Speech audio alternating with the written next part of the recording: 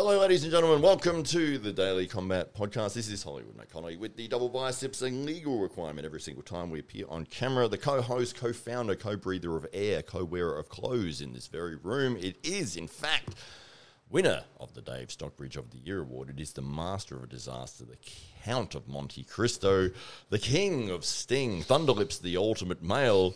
It is, in fact, Dave Stockbridge, the man himself. Welcome to your own show. Well, thank you very much for that very warm welcome to the Daily Combat Podcast. Every week, Hollywood Matt Connolly, you never fail to disappoint. And we are joined, of course, today by the doyen, the we did say doyen last time, didn't we? Yeah, the jiu-jitsu expert. A jiu-jitsu expert, world-renowned martial arts.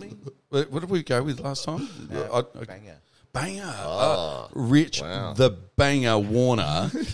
Ladies and gentlemen, it is Rich Warner. Rich Warner is an MMA commentator and fresh off the back of DFC 16, which we're just scanning through some of the highlights of right now, and we'll take you through the whole card during the course of the... take you through the whole card and get some of Rich's insights into not just DFC, but the whole world of local MMA, and some recent announcements in the world of PFL as well as the new seasons rolling out. And what's some of the biggest news to come out of those announcements as far as you're concerned, Rich Warner? Well, should we hold off on it or should we go straight in? No, let's go straight in. Let's well, delve in. South Australia's best-known fighter, doyen. I want to use the word doyen because I just love it. I'll have to look up what it means later. I don't know. I'm not even really sure. Are you stalling because you don't know who South Australia's best-known fighter is? Pretty much. The best-known fighter, the one that Henry, the guy, the guy yeah. fights and does that thing. Shane Mitchell, Cardioflex, OG, Triple A, anywhere, anytime, any place. For a long time, he's been at the top of the heap of South Australian fighters, and it's been, a lot of talk. What was that? So much. He drank it like it was coffee without realising it was scotch. Yes. So much. Cheers to real estate. Cheers to our sponsor, for Lemmy Largo, and of course our friends at Roll Clean. Cheers to you all and to all of our viewers. We hope you're playing along at home. So much stronger than I thought. Every time we say doyen, have another drink. So, look, Triple A, Shane Mitchell. A lot of talk for many, many years. I remember when I first got to Cardioflex 9 years ago now. The talk was, dude, he's had such a succession, a huge long run of victories, no losses. He'd fought the who's who. His second fight fought, Kim Johnson? No, sorry, it wasn't Kim. It was... Kim Jong-il. It was a superstar from Rikers Gym. Charles August. Sorry, Charles August. Shout out to Charles August. Was it Charles August? It was Charles August, yeah. My memory, Matt, it's terrible. If I haven't got notes, it's like, Matt, what was the name of that guy again? He fought Charles August in his second fight. Just an absolute beast. That's probably his only loss that he's ever had, except for there was one quite a few fights ago. But he's been talking to the UFC. There's been a lot of contract negotiations, a lot of chatter, a lot of management changes. Ike has, of course, been his manager from day dot. And... big call. I've got a shout out to Craig Ike from Cardioflex, head coach there, of course, in his humility, in that he's happy to give up his best fighter to a different manager to try and look for the best opportunity for that specific fighter, as opposed to holding on and.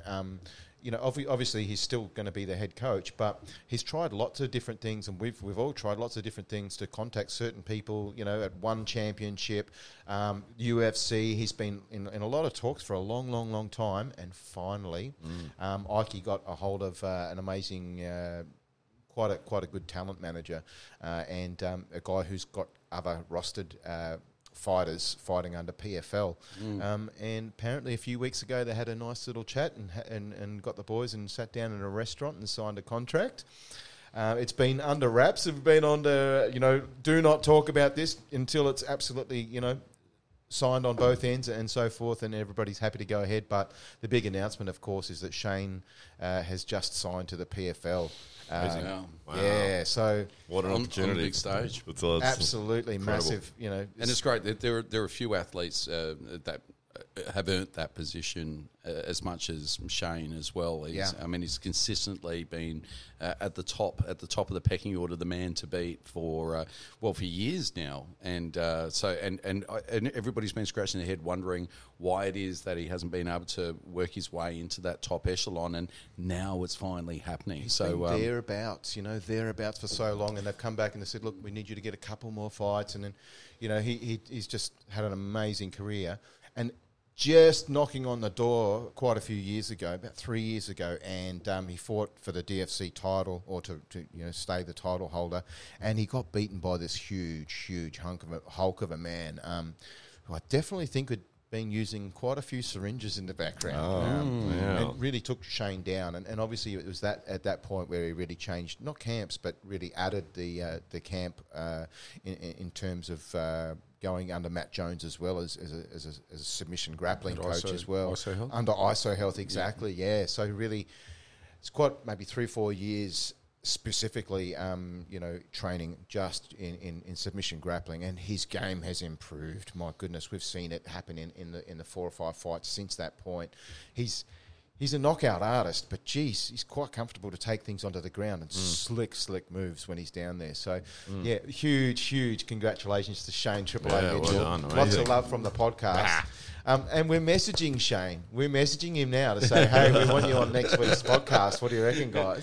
We'd love to see Shane here. Yeah, for sure. So we're very close on having Shane on the podcast recently, and this news hadn't yet been made public, and but we knew it was on the radar, and had our fingers and toes crossed. So we were waiting until such time as the news became public, and we were hoping it might be a Daily Combat exclusive, but I think it's well and truly out there now. So we can't wait to have Shane on the podcast and sharing some of his story and what it's taken to now get to the PFL. So and very exciting times, and a big 3 or 4 months ahead for Shane and Ike, and very exciting for the whole crew there at Cardio Flex. Yeah. I think it's going to be like he's fighting in about 3 or 4 weeks' time. So I think it's in April 10th, I think it might be. Yeah. And if you want to watch it, guys, get onto Stan Sport. If you haven't got a subscription in Stan, get your subscription. Of course, you'll get to see all of last year's and the previous year's winners.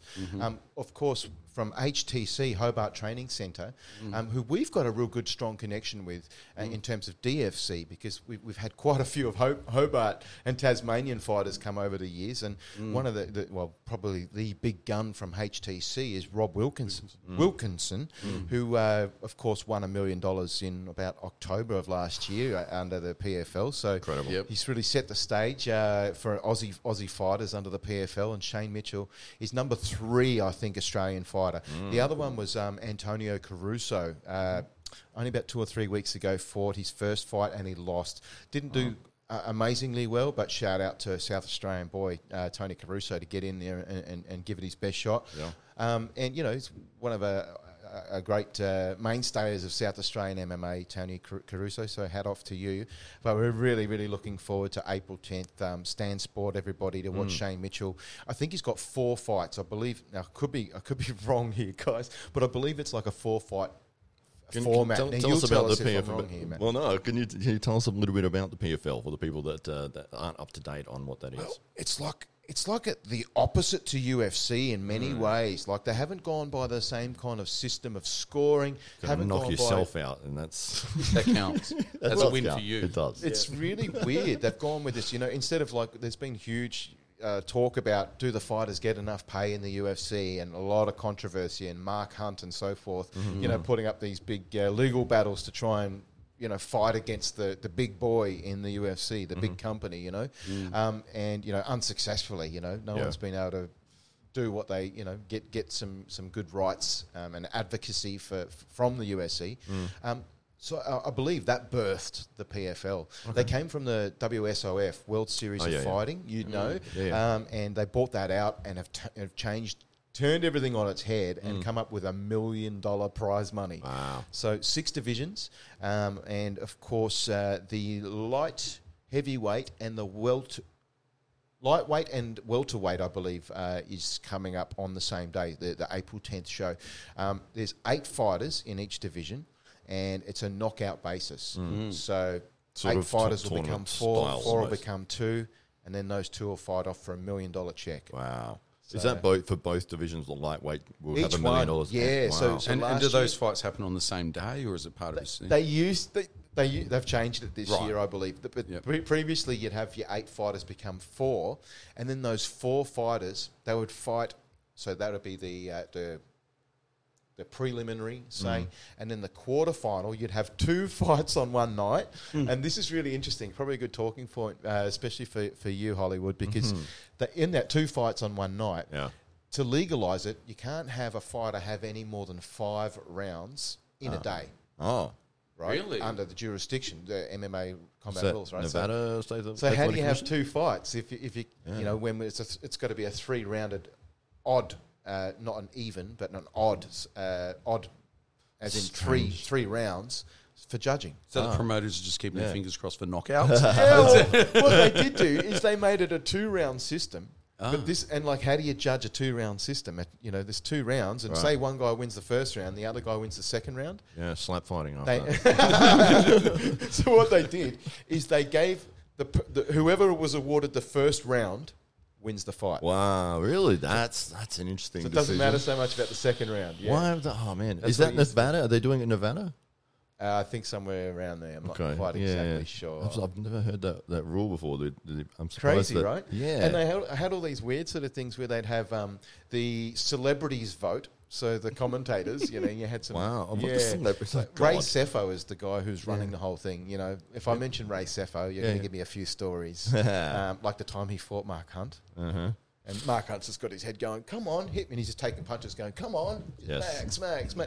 And then he would hit Ray Sefo back, and Ray Sefo would pull his hands down, just take a few on the chin, go, come on, is that all you've got? Yeah, legend of the sport, awesome. absolutely, yeah. Yeah, so Ray Sefo, was running the whole show. So they used to have a celebrity vote on who they thought won the fight, and then they would have Could you an text audience in as vote. well? Yes, Oh, you yes, could. that's Are you exactly serious? what they Text did. For the in. audience, anyone in the world, you'd put in the number, Like and Australian Idol. and you'd say exactly like Australian Wow. Idol, and 55% of the audience vote goes to X fighter, and Oh my so God. and it's done on points as well. So I think in That's, it's kind of don't really. like that. I had to do a bit of homework to try and work it out, and I still don't quite understand what the fuck's going on.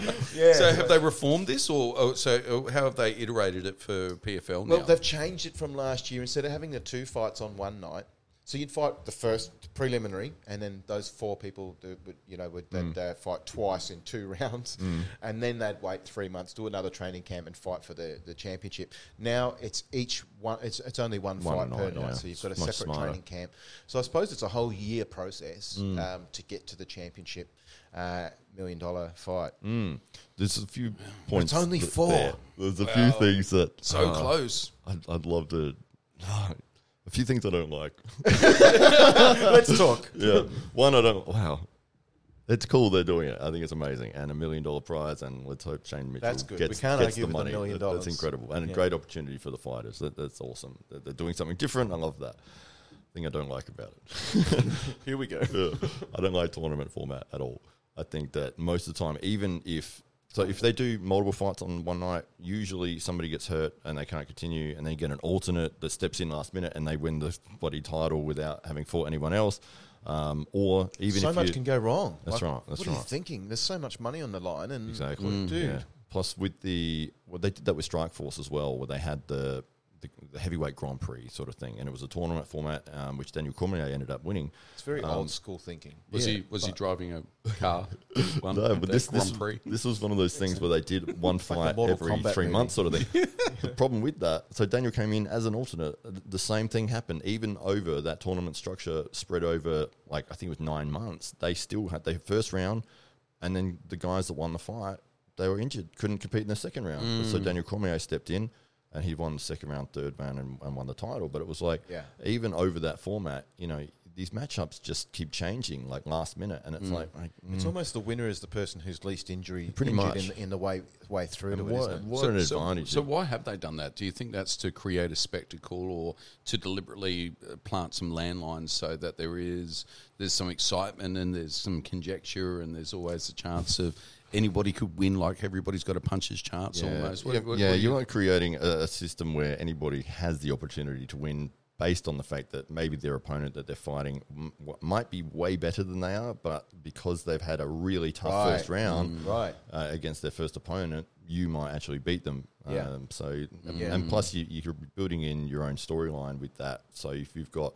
2 previous rounds going into the title for $1 million, you've got 4 fights to pull from for your story to build that. Whereas before that, if you've got 2 unknowns to the general public or mainstream. There's also this weird thing as well where they're done on points as well. So I think if you knock out or you finish the fight in the first round, you get, I think it's 6 points. You get an extra 3 points for finishing it in the first. If you finish it in the second round, you'll get 5 points. And in the third, you'll get 4. The loser will get nothing. And then they'll rank them. So they'll go, this guy's number 1 because he's got the most points. And so 1 will fight number 8.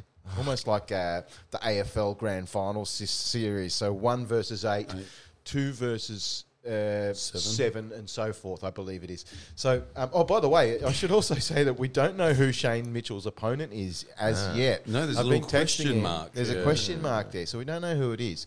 But within the same 8 fighters, there is a guy called Aubin Mercier, who is last year's champion. So he's got some good formidable opponents there as well. I don't like the point system as well, because if somebody is in a position where they could finish the fight and they know, if I finish this, I'm going to be ranked first, and that means I'm going to have, I guess if you want to be ranked first, then you have the easiest fight, but you have the option of manipulation of your future opponent. Yeah. I suppose one good thing is that it does push fighters to get it sorted quick. Get in there and just... it's the opposite. So the first rounds, it's not like UFC, is it? Like where, you can sort of play the rounds and think, I think I'm up 2 or whatever. It's like, let's go and knock somebody out. What if you know the result of the previous fights and you're like, if I win this by decision, that's going to be my opponent. And then it's like you go into the fight going, I'm just going to play safe. I'm just going to, And it's like you get positions or moments where you could explode and you could knock this guy out, and you're like, but if I knock him out, my opponent's going to change and be more difficult. Yeah, Are fighters that clever, or there's some smart fighters coaches out there. Should be. Yeah, right. So there can be a little bit of manipulation there. Yeah, definitely. So if you were going to, that's what happened with the Olympics with the badminton. One of the teams, or actually 2 of the teams, if whoever won that game was going to go on to play the Chinese team, which was the number 1 rank. And so both of these teams were trying to lose. Yes. Trying to lose. And they were both hitting into that going, and then they got disqualified because it was so blatantly obvious. Yes. Like, oh my God. Yeah, absolutely. Yeah. Both teams got disqualified. It's great to watch the pathetic acting that, these are world-class players in the Olympics, and they're like, I missed the thing completely. So do you think like PFL in their quest to reinvent the wheel that maybe gone too far and maybe you're trying to think about it too much, or is this new format just worth experimenting with? I like anyone who's going to change it up, because what we've got so far is based off a boxing 10-point system. And as far as we're all concerned, I'm pretty sure everybody thinks that sucks. It is shit. It is shit all over. There's nothing good that you can say about it at all. This is MMA. We need a whole different points scoring system. We need to make things easier for our judges. This is why, like, when Volkanovski fought Makachev the other day, the cheating Makachev, there's still talk, 4 or 5 weeks later, about who actually won that fight. This is Makachev bullshit. won that fight very clearly, 3 rounds to 2. Yeah, right. What if they did? I know a lot of people will probably shut me down for this, but what if they did open scoring? So I like that idea. At the end of every round, up goes on the screen exactly who won that, according to 5 judges or 3 judges. Should be 5 judges and not 3, by the way. Just to even it out, because we've had problems, I think it's 5. If you can't get it right with 3, I think adding 5 to the mix is going to make it worse. I do like that, but I do agree with you. I like open scoring. The problem with that, or the argument against that, is that if a fighter knows they're ahead by 2 rounds, and it's like, I've just got to play it safe this last round, I'm win the fight. The other guy should, in theory, be going, I need to win this. Sub or KO. That's right. Yeah. And that's what's interesting about it. And then it becomes a whole... I agree with you what you're saying. The winning guy who's won 3 rounds, his if temptation he's is to the head coast. of- But all he knows is, I've got There's to not new- get knocked out. And the other guy goes, I have to knock him out. So you're going to see a totally different last 2 rounds. There is that You intrinsic get a lot of risk in smothering. having the hubris of being in front and feeling, okay, I'm going to coast now as well. Yeah. And that can open up its own little Pandora's box. That's right. So, That's right. ultimately the best person will win, because if that guy is who is in front starts to coast and take things easy and it just goes for easy shots and whatnot, he leaves himself perhaps vulnerable.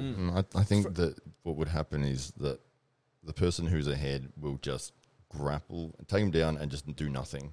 Right. And you'll get a lot of running down boring. the clock. They'll just sit on top of somebody and just lay there, and it's like they know, and the audience will boo, and it's like he's like, dude, I got 30 seconds and I won this fight. I don't care if you're booing, because if he's winning the first two, in theory he should be dominant enough to win the third, and it's like if that other fighter, it's like, I need to go for broke and get the finish here. You watch the hatred come from the fans for a coasting fighter. Yeah. Because the great thing is, from an audience perspective as well, yes, there's going to be like the two fighters are going to know everything, but the audience knows as well. And we won't have any of these arguments anymore. The judges will never be blamed again. Or if the judge makes a really bad decision, guess what? Shot. We're all going to see it, and we're all going to go, this judge should never judge again. And we get rid of the bad ones. There's some dodgy judges Cecil out there. Peoples. At the highest level, there is talk about dodgy judges in the UFC. They're boxing judges. Yeah. Yeah, they literally are boxing judges. Some guy was like a stunt man in Hollywood. He's the worst one. Have you heard about him? Which one's that? Douglas Crosby? Yeah. I think it's him. I think he's had friendship with Dana White for a long, long, long time, and so he just does whatever he thinks the promotion wants. Yes. So, we're really hyping up this hometown young fighter. and- Really high, so he just gives every round, regardless if the guy lost a round, clearly lost. He gives it to that guy. Yeah.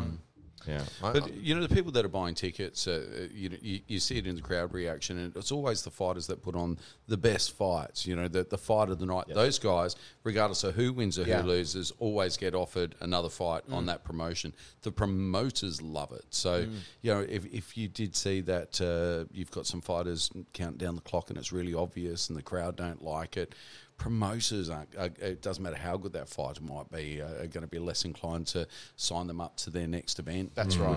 That's the way it goes. I know I've just seen it play out, and it should. And then they put these fighters, say somebody like John Fitch, right, who was on like a 17 fight winning streak, and they would not give him a title fight because he was doing exactly that. He would just take people down and just grind them, as he would call it, which meant he would hold them and do this for 3 rounds, and he would do it to everybody. And they would not give him a title fight against George St. Pierre, even with 17 wins or whatever, because it was like, we don't want this guy as champion. Eventually they did have to, and then George beat him, and then I think he had one more fight, and then they cut him, and it was like, you're gone. And George did the same thing once he was a champion for like the next 15 fights in a row. Absolutely. It was boring as hell. But the problem with I think, is you want fights to be exciting, you want fighters to go in and give it everything, and everyone wants that balls to the wall, let's throw hands and get, and you want a Forrest Griffin, Stephen Bonner sort of match every time. Yes.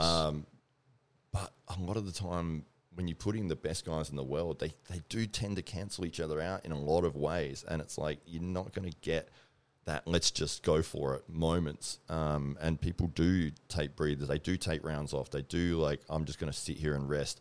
And it's almost... You can see it though, can't you? That's right. And the crowd does boo, but it's like, if I finish this, they've got that win bonus incentive. It's like you get paid, say, $200,000 for showing up. If you win, you get another $200,000, and they're like, I just got to hold on to this dude for 40 seconds, and I get $200,000. Yeah. I'm not going balls to the wall here. Yeah. It's like a double-edged sword. That's the kind of guy that you are, though, isn't it? Yeah, Just balls to the wall.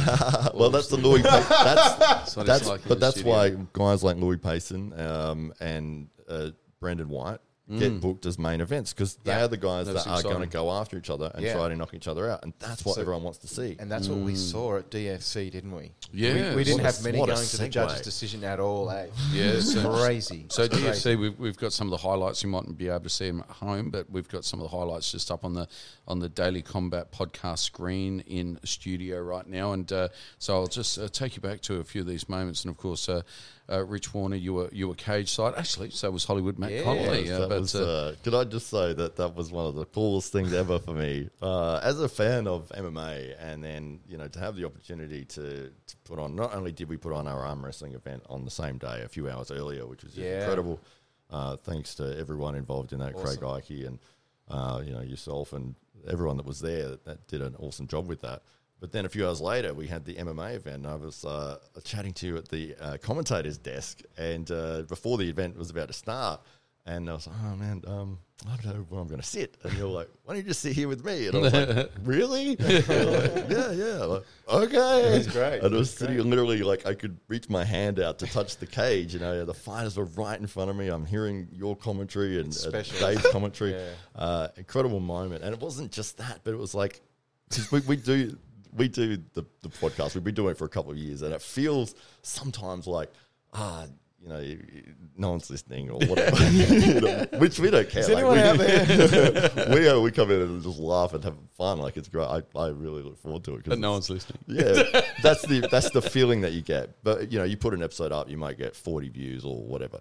But it felt like every one of those 40 people were there that night. So it was like.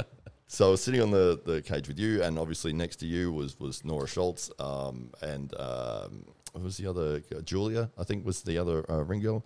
And Nora had been on the show as well, so I was hey, and everyone that was walking past was like patting me on the shoulder and, hey, you going, mate? And it was like, this is so cool, this is incredible. It was like, and then even the fighters, like, they'd come into the cage, they'd do a loop. They'd look over and they'd see, and they're like, hey. And I'm like, oh, hi.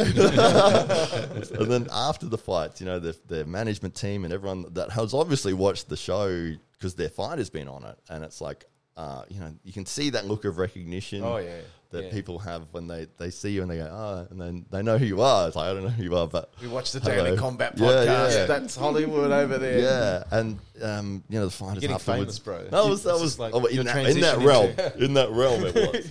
But like Gary Neugebauer afterwards is it Neuger or Neuger? Neuger. Neugebauer. I was chatting to him after the fight, and then even Louis. Lovely guy. Louis, which we'll talk about in a minute, but after his fight, he was walking out to go home, basically, or wherever he was going, and sort of, little head down or whatever. And he's walked past, and he sort of just glanced and saw me, and then he's like just stopped and come back to say hello. I was like, oh, this is so cool! Like, it's so nice, So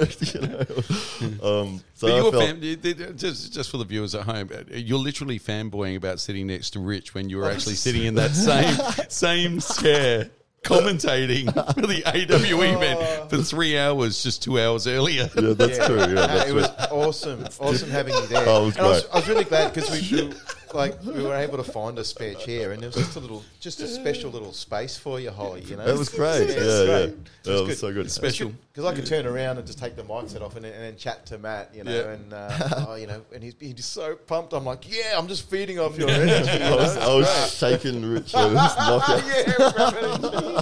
It was good. Hey, we had 11 fights and 11 bloody good fights. Not one bad one. And this one, so we've got. On screen right now, we've got the first. We can mess around with it in post, but they won't be able to see it unless I turn the camera to the screen. So at the moment, we've got the first fight on, which is Shannon Ross versus Nina Kurkovic. And I'll just set the scene a little bit. So there was a lightweight title fight between Louis the Junkyard Dog Payson and Brandon White. We had Damien Apu Vola, but of course we know him as coming for the honey Vola and Gary Neugebauer. So they were your co-main events, and Perry Mason and Jermaine Guglielmi. So we're also now Guglielmi is the name I practice. It's a very practiced pronunciation. Worst MC in Australia. He's the best. Well, if I'm the best, I've got Jermaine Guglielmi's mum to thank for that one. Didn't she before the event? She kind of laid down the law and she said, "You see my son fight? That ain't nothing. You fucked this name up." I said it wrong then. Don't let mum find out. Don't watch the no, she was entirely. She was lovely. I did ask her at the weigh-ins if I do get a name wrong, just come up and let me know, and we'll make that right on the night. And she came for Guglielmi, and then about 2 hours before the event, she came over and said, "So how you going with that name?" And I went, Guglielmi. And she went, "Ah, beautiful." Well, no matter Wouldn't it have been shit. terrible if she kept changing the pronunciation? I swear, Lass is doing that to me. Lass Botha. Les Botha. Every time I say Botha, he's like, "No, it's Botha," and, Botha. I go Botha, and he's like, "No, Botha." And I'm like, So it was a big card. It was a stack card, and it all started with the young lady's first fight of the night, Shannon Ross, who put up a fantastic third round and looked very, very good. And as ring announcer, I was not paying attention to the first two rounds and only saw the last round. And when I got the decision from the judges, I had to double check and make sure that because her third round was very, very impressive. "That's you there. We're watching on the screen." Yeah, so if you look at me, I'm looking at it going, "What? Hang on." Did a great job on the night as well, Dave. Thank you. Absolutely amazing job. Oh, thank you. I don't think we had any mistakes at all, did we? Not From the pronunciation Flawless of Guliami. performance. Yeah, Kazan.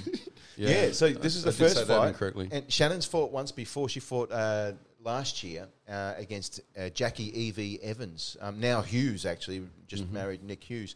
And she won that fight. So she had a little bit of experience on Nina. The question on Nina was, can she handle the bright lights for her first fight? The first two rounds, she was definitely down, and Shannon was just taking it to her, pretty much beating her in most areas. And then, I don't know what Ike said. We want to know what. We're going to talk to Ike and say, what the hell did you say at the end of the bell of round two to change Nina? Because she just turned into an absolute monster. And with the hooks, do you remember the hooks? We just saw her a few before, but she just had her head rocking from one side to the other.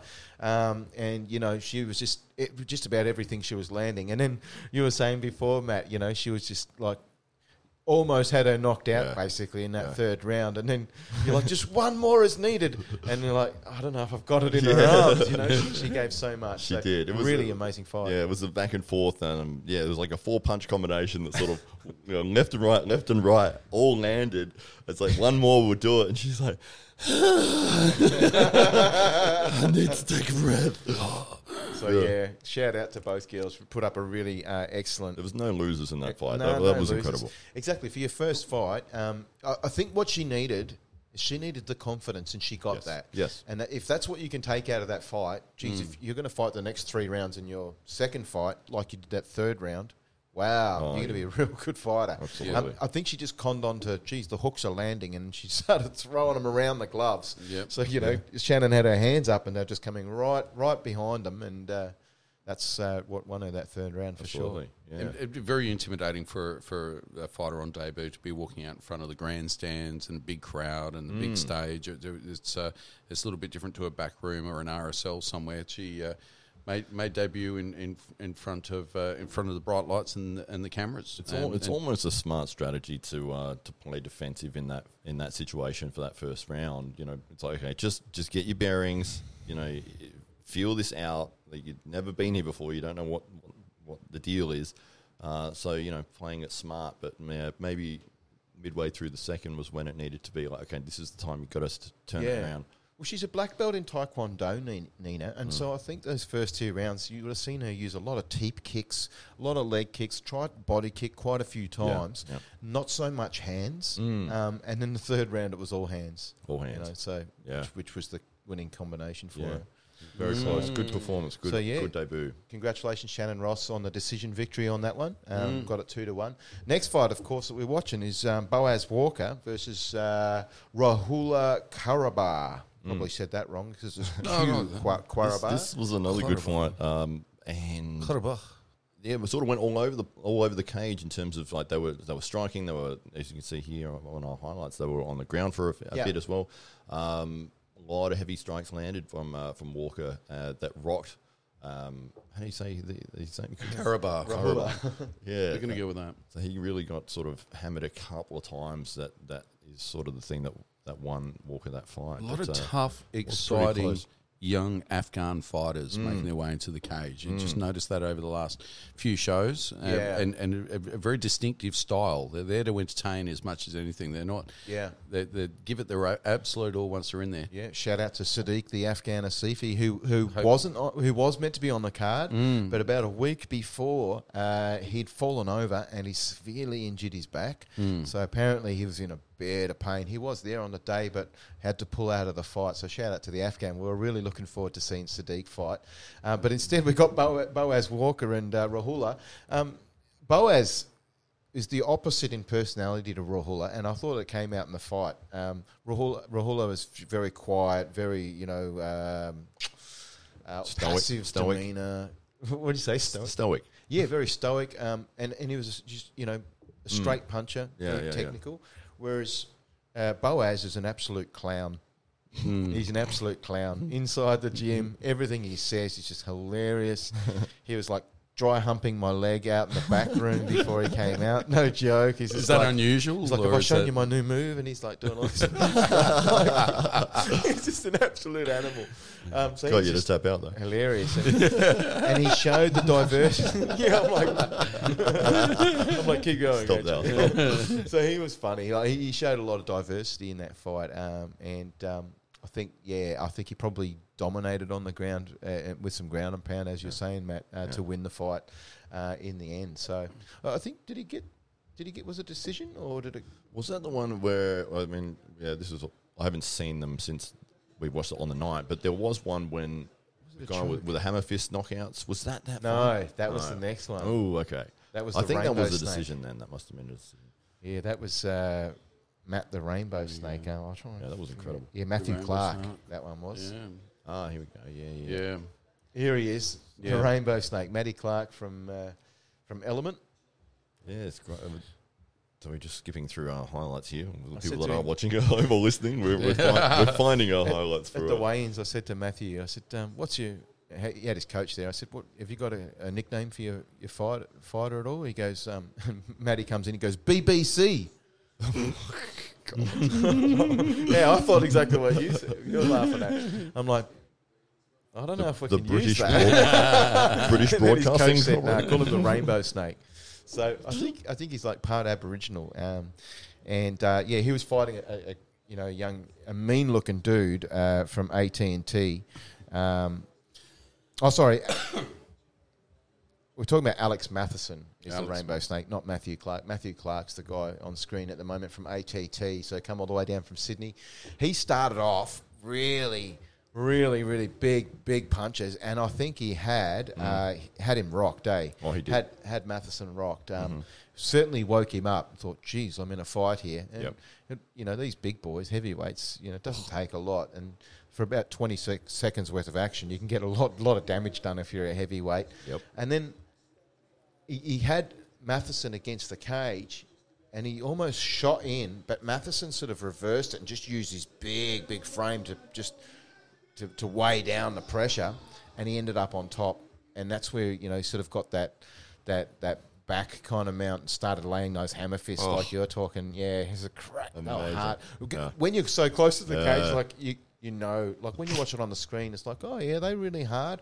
Geez, you get close to that cage and you can hear the thwack. That was incredible. The first one, was like stunned, and then the second one, which is half a second later, he's like he's unconscious, and then 4 more landed after that. It was just like it was that quick. It was like bang, bang, bang, bang, bang. He started with the flying knee. He tried the Fabricio Verdun style. There you go. So look, Jaden starts it early, gets him down. Look, big right hand uppercuts there. Big guys, big movements in this cage, and they're both throwing everything they got into every shot here. He reverses this position, and it's all done. He's too strong a grappler. Too strong a grappler. It's almost a surprise when 1, 2, your opponent 3, starts 4, so 5. quickly like that. Yeah. Where are these hammer fists coming? I'm excited to see this again because I haven't seen it since they actually happened live. The Rainbow Snake. Matheson. Another hammer fist and another one. Doesn't let him get up from here. Yeah. Oh, he takes him down straight away again. Reverses him around. Boom. Nice. Seatbelt. Gets full mount. We knew he was going to be a good grappler, but geez, the power in some of these punches. Ref's looking pretty closely, and it's done. Yeah. Yeah, great win there. Absolutely. Yeah. This one for the show reel. No one can see what we're watching, though, can they? No, but that's okay. We're painting a picture. We might flash some up for you later on. Okay. So, I can work these highlights in after. Oh, cool. Yeah. All right. 4 days of work. Matt doesn't sleep. It's okay. I literally haven't seen Yeah, people do think we're joking. Yeah, I'm not. He's not a big sleeper. Yeah, he doesn't sleep. No. Like, And when we say that, it's not like like to. he has patchy sleep at night time. No, he just doesn't sleep. I work all night. What do you do during the day? I keep work all day working. too. I keep working. Yeah, for those who are watching, and we call Matt Hollywood Connolly, I only realised, because he told me, that the reason, where did he get his nickname from? Where did you get your nickname from, Matt? I He gave made it it to up. myself. He's an actor. And what an actor. And An this, amazing and this actor. was exposed on a podcast whilst he's on with another guy whose nickname is Hollywood. And they asked, who was that? Don Hollywood Underwood. Don Hollywood Underwood. And they said, how'd you get your nickname? And Don had some illustrious story about, I did this and, blah, blah, blah. And then they said, so Matt, how did you get your nickname? He goes, I made it up. I gave it to myself. So you can't make up your own nickname, can you? No, I make up all the nicknames for everyone in the He club. makes all the nicknames. So I was like, what? And somebody was trying to push the Marshall for me. I was like, no, because it was the COVID Marshall. I'm like, that, I don't want that. I don't want to be that guy. Hollywood's better. Yeah, and I was like, ooh, I like that. I'm going with that. And then I picked that, and then I went to arm wrestling training, and Tim, one of our guys, who's Tim Graham. Tim Graham, yeah, Viking. The Viking, yes. And I said, I've gone with Hollywood. And he goes, I've gone with Hollywood. yeah. And A mate gave it to me, yeah. yeah, somebody, yeah. Just But he goes, you can't use that. He goes, Don Underwood uses that, and I was like, I'm never going to meet him. I was like, who's Don Underwood? I didn't know who he was back then. This is a couple of years ago. And I was like, there could be 2 Hollywoods, it'll be fine. And yeah, I'll never meet this guy. And then flash to, I'm on a podcast with this dude. There can be only one Hollywood. yeah. But it was a great little moment. So, and every time I'm on a show with the Aussie arm wrestler Jake Ward, who's big in the arm wrestling world, he always says, we need to get you a new nickname every time. And then he'll start a poll, what nickname. I only knew you as Hollywood, so I don't know any difference. Good. It sits well with me. It's Hollywood for sure. Better than Matthew Condomely, which I had at high school. Co-breather of air. It was Matthew Colonnades, Matthew Cauliflower. But my favourite was Condomely. Condomely. I like that. Yeah. We might see that resurrected. But yes, acting, yes. Excellent. Yeah. I'm acting right now. He's an actor. This is done really me. quite a few little Yeah, movies. Hollywood Matt Connolly's a character. Yeah, that's right. He's mostly the bad guy in movies. I am the bad Yeah. guy in the He's movie we're doing at the moment, yeah. Are you? It's a horror, and I've been murdering many people. Oh, good. In lots of creative ways, which Right is down your been a lot alley. of fun, yeah. Wow. What's your favourite way of murdering? Well, let me list some of the ways that we've had in Let this. me tell you some of the ways. Last one I did, I strangled a girl to death with a garbage bag over the face, which Oh, yes. there's a very fine line between pretending to strangle someone to death with a garbage bag and actually strangle. It was like, there's no way to fake this. Like, So you killed that girl? She tapped out. Just for the film. Right. Yeah. Yeah, I mean, dedication to the craft. But, What's that method of acting? Method acting. Method acting. Well, no, but you can't fake, like, putting a bag over someone's face and, like, pretending to choke him. Probably So, shitting herself. no, it was great. From my end. From my side. That's what all the murderers say. Oh, yeah, no, it's great. Went well. Well, we had to do that scene like 15 times or something. So yeah, Wow. yeah. And they're like, no, it needs to be tighter over the face, like So the first time he does it really nicely, like, there you go, dear. gently. Can you breathe in there? Yeah. And on the 15th one, you're like, She actually tapped out on the last one. oh, wow. Yeah, Really? she did. Yeah, Did you have a safe word? No, no, I just tapped that leg and I stopped. Tap it out. Yeah. But Wow. that's one.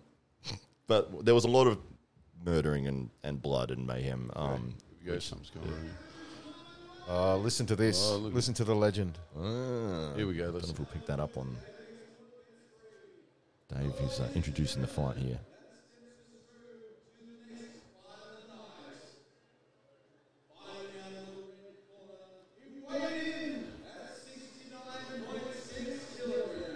You did.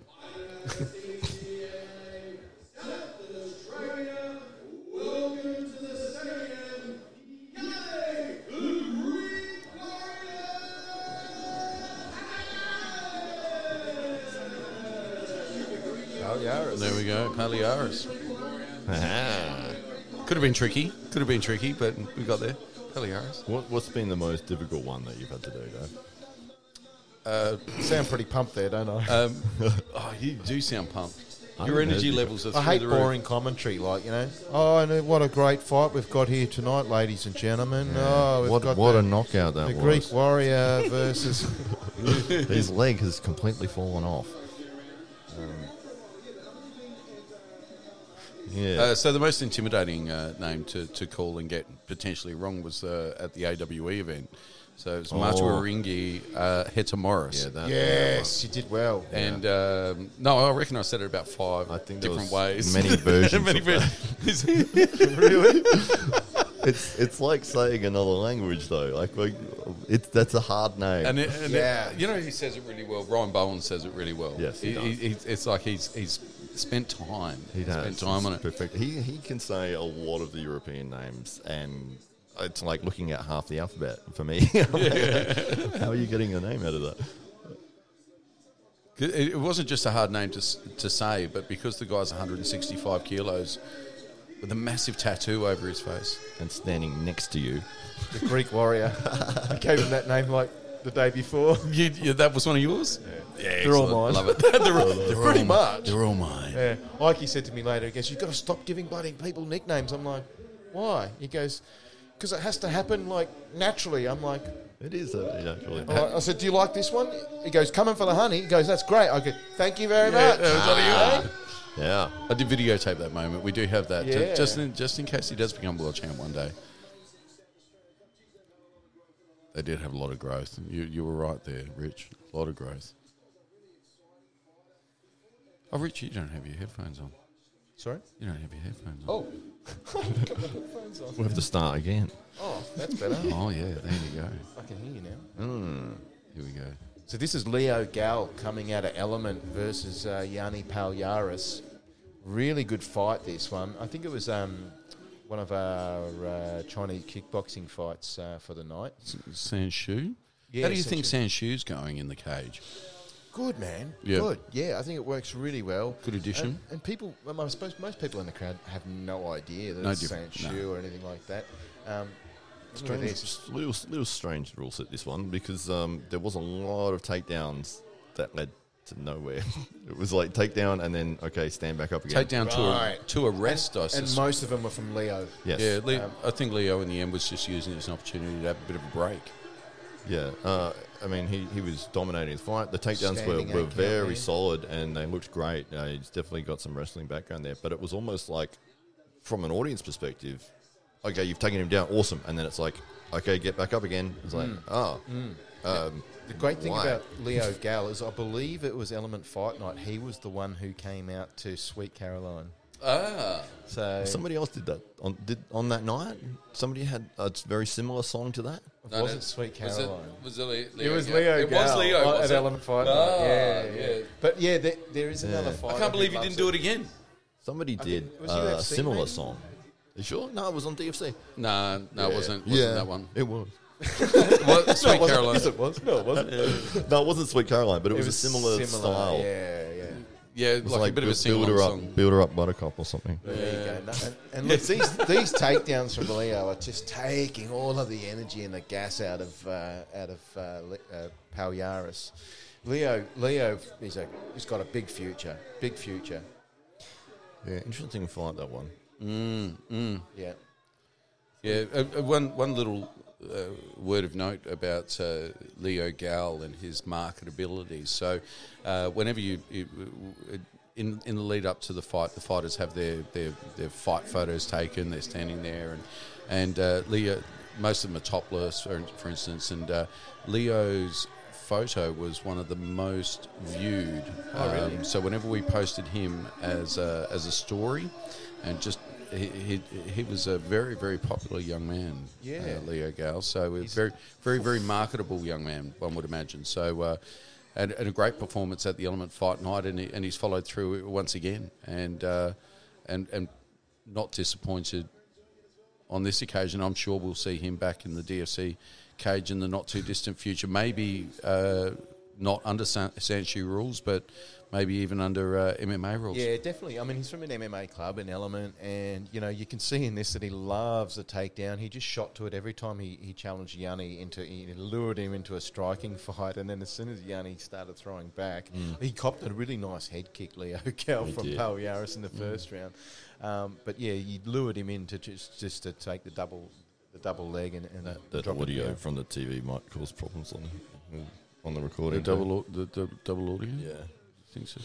Yeah, I just wanted to point out Joseph Abella there, just looking just great, and his dreadlocks looking spectacular. Just off of camera at the moment. I think he was standing right next to the cage. Oh, I know what you're talking about. Yeah, he just recently became a dad, so. I met Joseph in a sauna, actually. So that's all the places to. This is going to go weird now, isn't it? Only for Joseph. Here we go. Here's the announcement.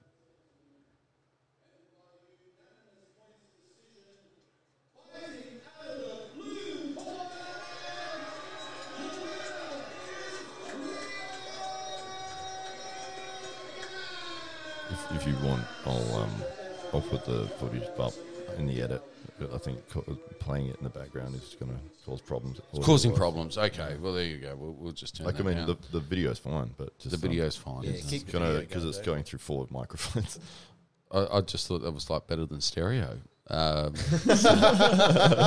It's one for each ear.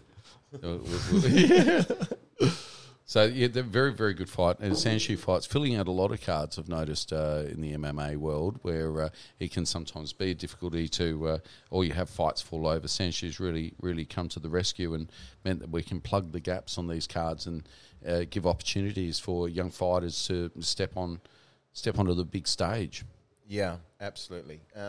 This next fight coming up, Aziz in for the kill for Till. That's a great nickname. This was an incredible moment, and for me as a fan and sitting where I was, dude, we could have caught the head as he fell. Right? Should we say what happened? So we did see Isaac Richards a spectacular knockout in this fight. Did you see this one? Here it is. And then there we go. Right there, he's fallen right in front of us. Right there. We always felt like you could throw your arm out and poke him in the back. Catch the head as he went down. And Isaac Richards has had an interesting journey in his sporting career, having been a goalkeeper for Adelaide United and made his way over to MMA, and he's had some ups and downs, but Saturday night just gone. That was his night. So he's certainly starting to feature among the top echelon of fighters in the division now. And he's scary, isn't he? You wouldn't, you get matched up against him, you'd probably go, is there anybody else? Yeah, because he's explosive, isn't he? Look at the accuracy. There we go. That left perfectly. Right. You couldn't have placed that. The better. head kick, the slap off that head kick, God, Matt. so loud. Yeah, I thought he was out from the head kick. Yeah. And he fell against the cage only to receive a perfectly placed 100% power punch hook to the jaw, which spun his head, and he's dropped completely unconscious right in front of us. So there were a few fights that were cut short due to knockout. I mean, it was interesting because you don't see that often where you get so many of the fights that are finished. Yeah, no judges required. Thank you. Yeah, they could have had the night off. And, it still maintains the record for Isaac Richards of never getting through the first round. Ah. I don't think... One way or the other. That news startled me. Yeah. No, but that's a strong Scotch. That's one of the strongest that I went to sip it, and I was like, it's got me already. I think any scotch that you can't pronounce when you are sober, I think is. I mean, it's 16 years old. That's something. That's where it's so. What is the name of that? It's Matawaringi. Matawaringi. It's He's got his own scotch. Absolutely unbelievable. Lagwalin. Whatever you say, I'm going Lagwalin. I'm going to go with Lagwalin. That's the one it was. B's and Y's are often interchangeable. Let's consider it that. And then we had a little hip hop contest. That was interesting. What did you think of that, Rich? I think interesting is a good word for it. Yep. I mean, next time. I thought the format. If they do need, like, you're in. Oh, yeah. My name is Dave, and I live on the north side. I thought. I suppose my expectation was they were going to do a battle like Eminem style. Yeah, that's what I thought it was going to be. And then they did their just a performance, and then like I want to talk to you. I want to talk to you, Mr. Stockbridge, about. Because I saw you explode in the cage when they were trying to figure out for like 45 minutes who was the winner. And Stockbridge just put his mic to the side and yelled something to the side like, "Hurry up and fucking get off, you bastards!" or something like that. I don't know what he said, but I know he said something. Oh no! Well, there was a little something said, but I think it was prearranged how that would go down, and I think what it was they were originally they were looking for me to call who the winner was. It was a crowdometer. So yeah, they did the crowdometer, and it was quite obvious that by way of clapping, by way of raucousness, there would be a determination, which I think is a little bit more accurate than what PFL so, six claps equals 1 point. Yeah, that's right. So we got out there and we called a winner, but it didn't seem like the message you got through, and that can sometimes be bright lights in the big moment. So you called the winner, this is what and the problem. message didn't get through, and that's what you were upset with. What format they were going with here? Because they wanted to do a crowd response for like these are the first two guys. Let's get crowd response for each one of them. Yeah, and then whoever wins that goes against the winner of these two who get crowd response. Oh, is that what was and then they wanted to do like a final crowd response thing. Nobody knew what the hell was going 53 on. 53 crowd responses. And people weren't interested to start with because they were there for the fights. They're like, get these fucking and idiots off. And then it was like, we'll humour you to, great. Yeah. It's awesome, and then it's like we want you to cheer, and it's like okay, yeah, cool. I think the only entertainment we need after a fight is Stockbridge. Well, I think as part of the Apex Sport Fest, it's a festival for the senses, isn't it? So and there's a lot of entertainment going on. Perfume battle. Yes.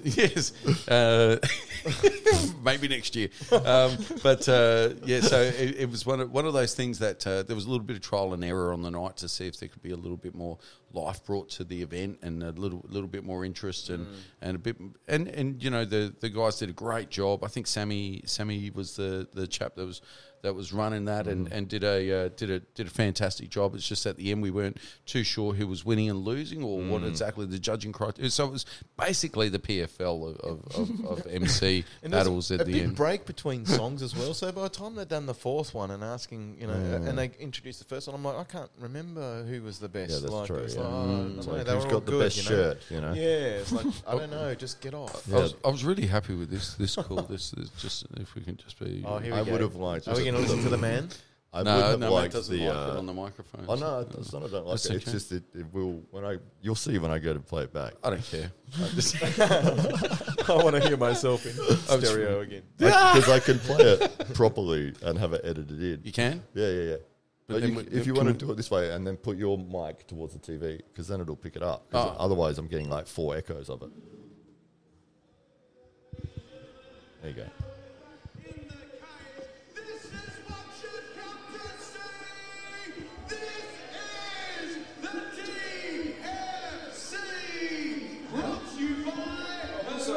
That's the first time I've done that, and I've actually heard other people saying it back to me.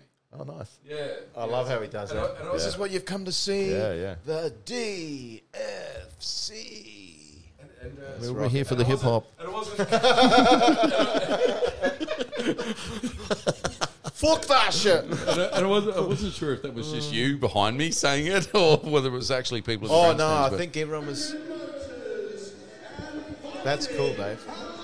Corner and weighing in at 69.9 kilograms, fighting out of Eagle MMA, all the way from New South Wales. Welcome to the Nordal, Ben Patterson. That was a good one. That was a good intro. That's can't get better than that. I'm serious. That's amazing.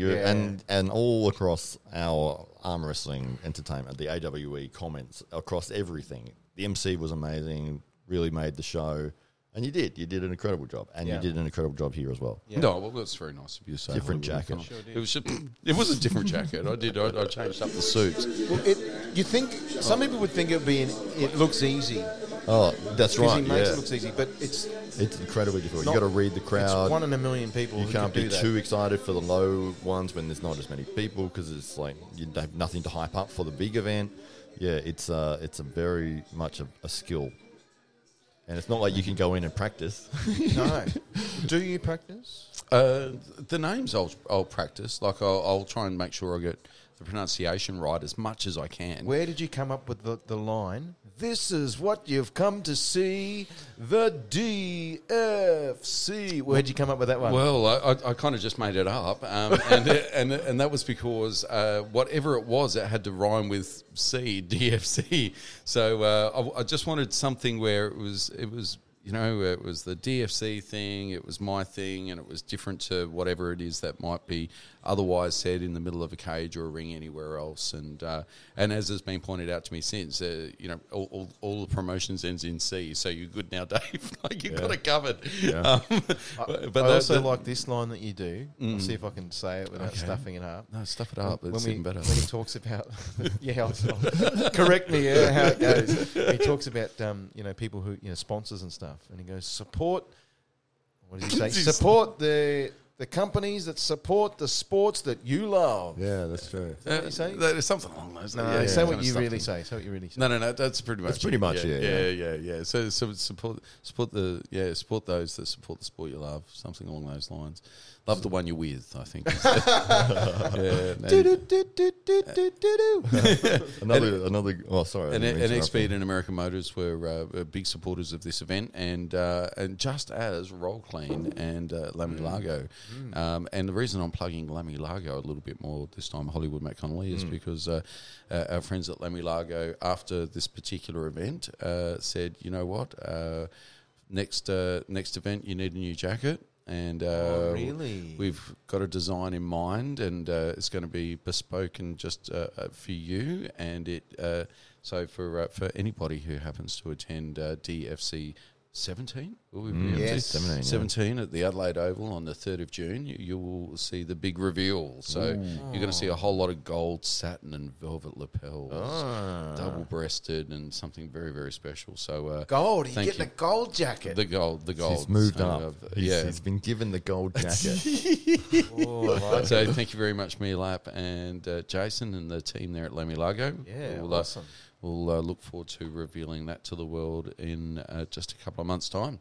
Yeah, that's incredible. Well deserved. Another Eagle MMA fighter here. They didn't lose it all on the night, did they? They did incredible. Yeah. Sam Najolki has had some mixed success, but what I really like about Sam is that he comes back every time, and it doesn't matter if it's kickboxing or MMA. He absolutely gives it his all. He did put me off a little bit, though. He did have a haircut, it seems. I like the Viking look, eh? Yeah. So I'm not sure if he'll grow the locks back in expectation of regaining some additional strength. I don't know, but it's a secret. It's a Herculean recipe there. But even on this occasion, it was a relatively quick fight. This one from memory as well, but. Sam looked in it until he wasn't, and Patterson looked so relaxed the whole way through this, and the walkout, and through every moment of this fight, he just looked very calm, very controlled, measured, And he worked in his favour. He came away with a big knockout. Yeah, look, just grappling strong, wrestling heavy. Njelki, I thought he did well. I think he tried to sort of. I think this last fight was against Louis, was it? It may have been Louis Passon at the Apex Sport Fest last year. So I suppose he wanted to prove that, hey, I'm not. He got knocked out in 13 seconds, and that was an incredible fight. So he wanted to spend some time there, I'm sure. This is the hammer fist knockout, I think. Did. Is this the one? I reckon it is. Let's see. Because oh, yes, it is. Arm free. It is. And then he's going to get like 7 hammer fists that are incredibly right hard. on the nose. Here we go. Just postures up. The first one stuns, and then here it is. His left hand is holding his jaw to Yes. on the floor, and then the right hand just bang, bang, bang. Yeah. And he's It's done. crazy He's how out. that doesn't seem as loud or as violent on the replay as what it was in person. People Well, don't know, do they? No. Don't not And know. for those that might be watching this podcast, you might just see, you see, there's Joseph. But look at him, that beautiful beard. There's Matt from Element just there in the background, just lurking in the background, giving sage words of advice. But right behind where those two fighters are right now, you're going to see Hollywood Matt Connolly. Is that your bicep right there? Maybe. He's made a cameo there. Yes. It's just the right forearm, but right there. Doctors did a great job on the night too. That's the other thing I was Had a just bit of going work to to do. say as well, in regards to your point that he always turns up, Njelki.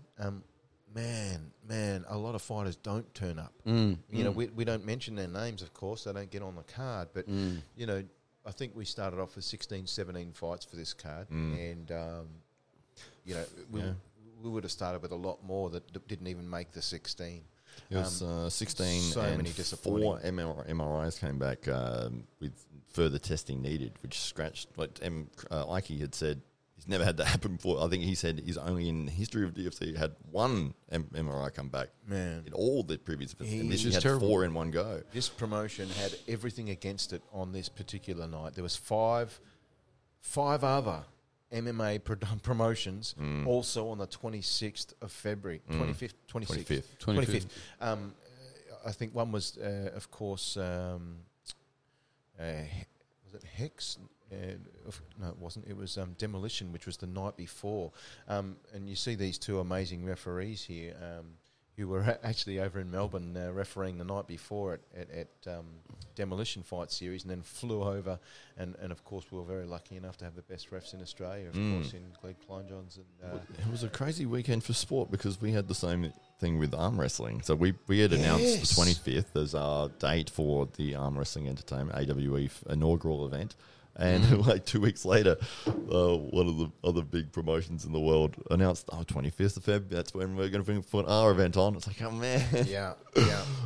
So 4 MMA, was it 4 or 5 MMA events on the same night? 6 MMA events in the whole of Australia. Wow. As well as probably about 4 or 5 Muay Thai cards on within the week.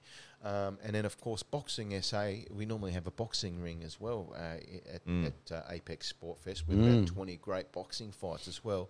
Boxing SA thought they'd do us a huge favour in doing their own event on the same night as well. After obviously we put out the date and everything, and I don't know what the politics or what the story or the egos were going on there, but it was really disappointing. This is we could have just come and done it at the Apex. Yeah, work together. Yeah. Well, I mean, and I guess the whole ethic behind Apex is to provide a platform for sports that aren't necessarily commercially breaking through at this stage, like BJJ and Sambo and boxing for as long as it's been around. BJJ comment, do you? Yeah, well, I mean... Well, you've mastered the art, so... As an expert, you would be offended. The doyen of BJJ. Yeah. So... have a drink. So, and the reason I've just paused on this particular fight, as we've been chatting away, is because there was a real back and forth here between Harry Horsell and Sean the Irish Curran, and we're just right on screen right now is Sean Curran being counted out, and now I mean this was quite an eventful fight but these guys had a great chemistry in the cage, didn't they? He got the count. I forgot that. Yeah. So Is this the Sanchu thing? No, this was under MMA rules from memory. K1, I think. K1 rules. Oh, that's why you got the count. K1. Okay. Yeah. Jeez. Sorry, yeah. I was excited to see this fight. We've seen both fighters just do so oh, well. Just absolute gangsters. 1, 2, 3, 4, 5, and they all landed. Yeah, great win there. Yeah, he really wanted it too because it was. That was just the end of the round, by the way. That's not the end. That wasn't a stoppage. That was Did we go with decision for this one? No, it wasn't a finish. KO. That's right. Yeah. But yeah, a gritty back and forth. Like both guys gave it everything, and we're having fun. Like they were having fun. Like they both ate punches and loved every second of it.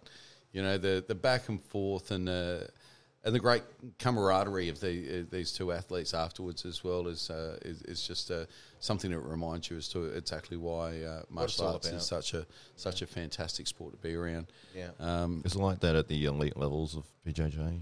Rich.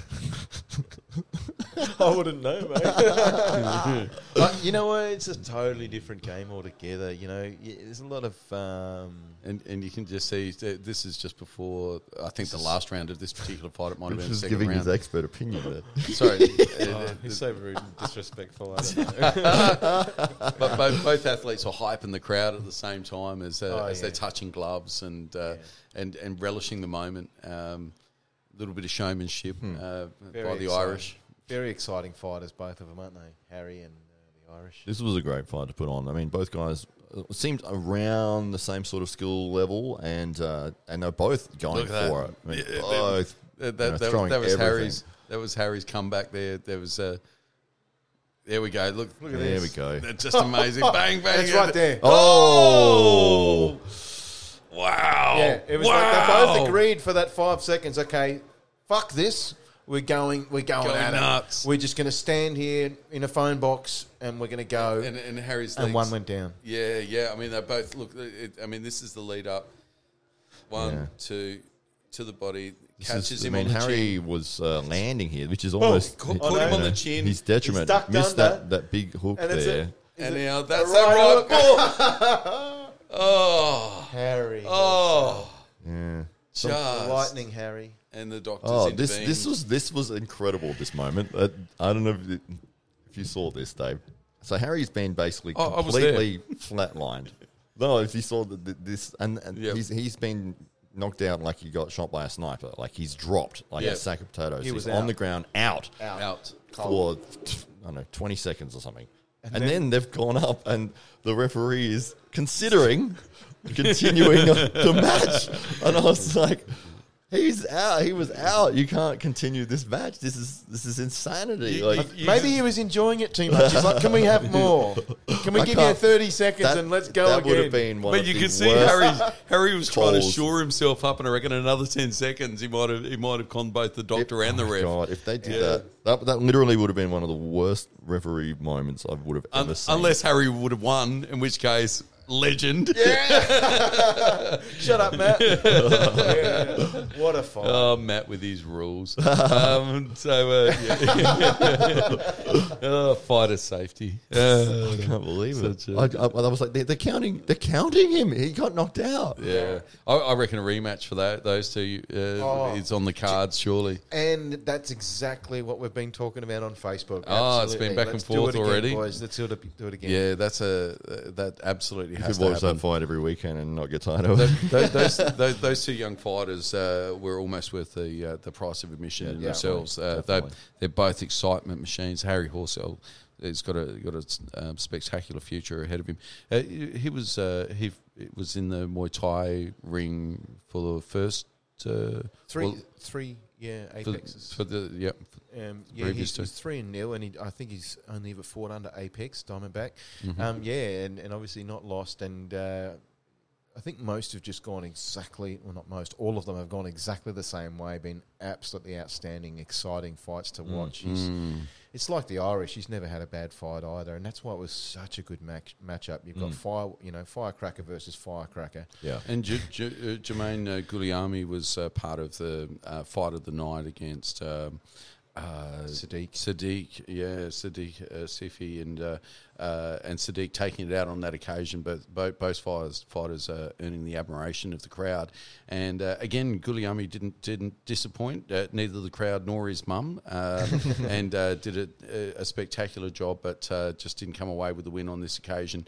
Somewhat less eventful matchup than his first in the DFC, but I'm sure he'll be back. Well, and that's what Perry Smith from ATT had to do. He had to make it a little bit more boring. He didn't want to stand and strike with the Muay Thai striker. Perry's got a big Taekwondo background, but look, he's training with a lot of likes of Josh Coolabau, who you were able to have a little chat to, which must have been pretty awesome. Yeah, Spur of the moment. Yeah, and Perry did what he needed to get done, which is to use his grappling and to take away the striking of Guglielmi.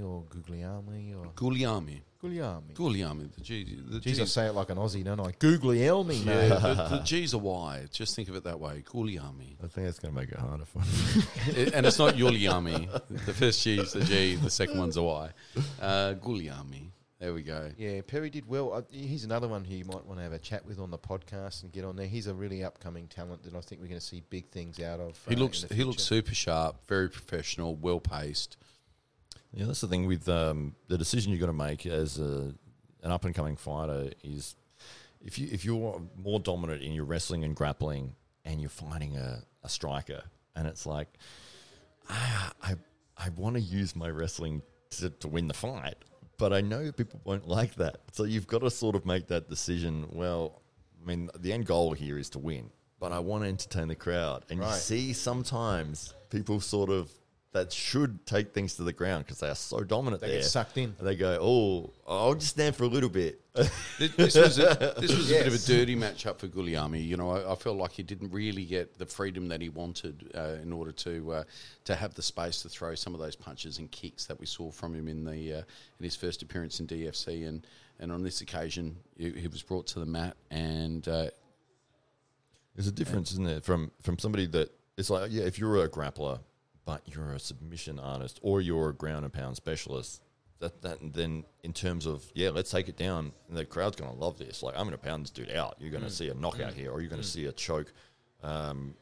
Whereas the opposite of the smothering style, and that's where it's like, oh God, don't put that guy on the card again. You know? Yeah. Perry Smith was very, very technical, and he was very methodical on the 25th, and did very, very well. And Guglielmi is it a little excitement machine, and I'm sure we'll see him back. But on this occasion, he didn't take home the chocolates. And it's a good fight, though. Good represented himself well, as you'd expect. But I'm just happy I said his name correctly. Perry is a young man who spent 4 or 5 years growing up in Japan. Really, in some pretty big dojos over there, and then hunted around when he came back. I think he got kicked out of school, basically, talking to his guidance counsellor. I said, I want to be a UFC fighter. He was like, oh, you lack the discipline. You go to Japan. You study with my master. You'll come back different man. Yeah, you will win DFC 60. I see it. So this was when he was a teenager he did this? Yeah, and he was 16 and he dropped out of school just to actually focus on fighting 2 years ago. He went around all the clubs in Sydney and found a real good home in Igor. Just felt the best there. And there's Josh Coolabau and Alan right, Philpott popping him on the shoulder. The same club, really training well with those boys. He is a young fellow who you think, geez, you dropped out of school because of a lack of discipline, but you want to be a fighter. Probably not the best choice. But seriously, I watched quite a good interview with him where he just talked about, I don't drink, I don't do drugs, I never go out. I don't go out with all of my mates who want to go out and all the girls. I don't want a girlfriend for that very reason. He's just completely chopped off everything kind of fun in his life at a very young age, which I'm really impressed with. It's sort of like Louis Passon's, very similar. Does not go out, not interested in any of that because he's got a goal in mind. Yeah. And at that age to have that kind of maturity and making those big decisions like that, but to follow it through for year after year, and you're not even fighting yet, you're just training. really, really serious young man. Even he's a real joker, a real fun personality. But really impressed and happy with Perry to discipline himself throughout that process. And he had a disciplined fight. He came down, he was really serious, and then he could have a bit of a joke after it. But he did what he needed to do. Yeah, it's one of those things, isn't it? When somebody around that age, you see, especially with young men, that are sort of sitting in a classroom at school, that they're bored, they don't want to be there, they're not interested in anything that's happening, and there's just like, I don't want to be here. They're either going to sit there and be miserable, or they're going to act up and be like, this is not right. Yeah. But it's like, if you can find an avenue to put that energy and that interest, and especially something like martial arts, which, on the surface you go, oh, it's fighting, great, fighting, awesome. And then you go, wow, this is such an incredible amount of discipline in this area to become good at it and become humble and to meet incredible people and have amazing experiences, and potentially fight on big cards in front of thousands of people. That's an avenue you'd rather be following than, why waste your time sitting in the classroom if you don't, if you're never going to follow an educational path, then, follow your dreams. We're just on screen right now is Joe the Vanilla Gorilla Brown. How impressive a young man is he? And not just a fantastic personality, but physically he's imposing. He's really taking his time in the cage now. He's got his eyes. He did in this fight do exactly that, didn't he? Yeah. He didn't rush himself. He really thought it through, and Joe goes from strength to strength, and this was another W for the Vanilla Gorilla, and from Cardio Flex in Adelaide, and he'll be looking forward to a title shot. It's certainly what he called out for in the post-match interview. He leant over and said, "Dave, do I get the mic after this?" And it's like, Joe, you get whatever you want, mate. You're anybody who's got money for nothing as their walkout song is going to get that song. I think what a shit song, Joe.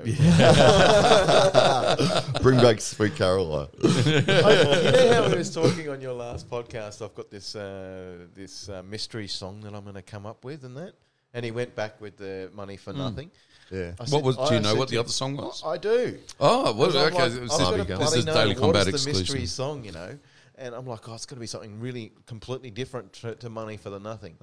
You know what it was? Sultans or something. It's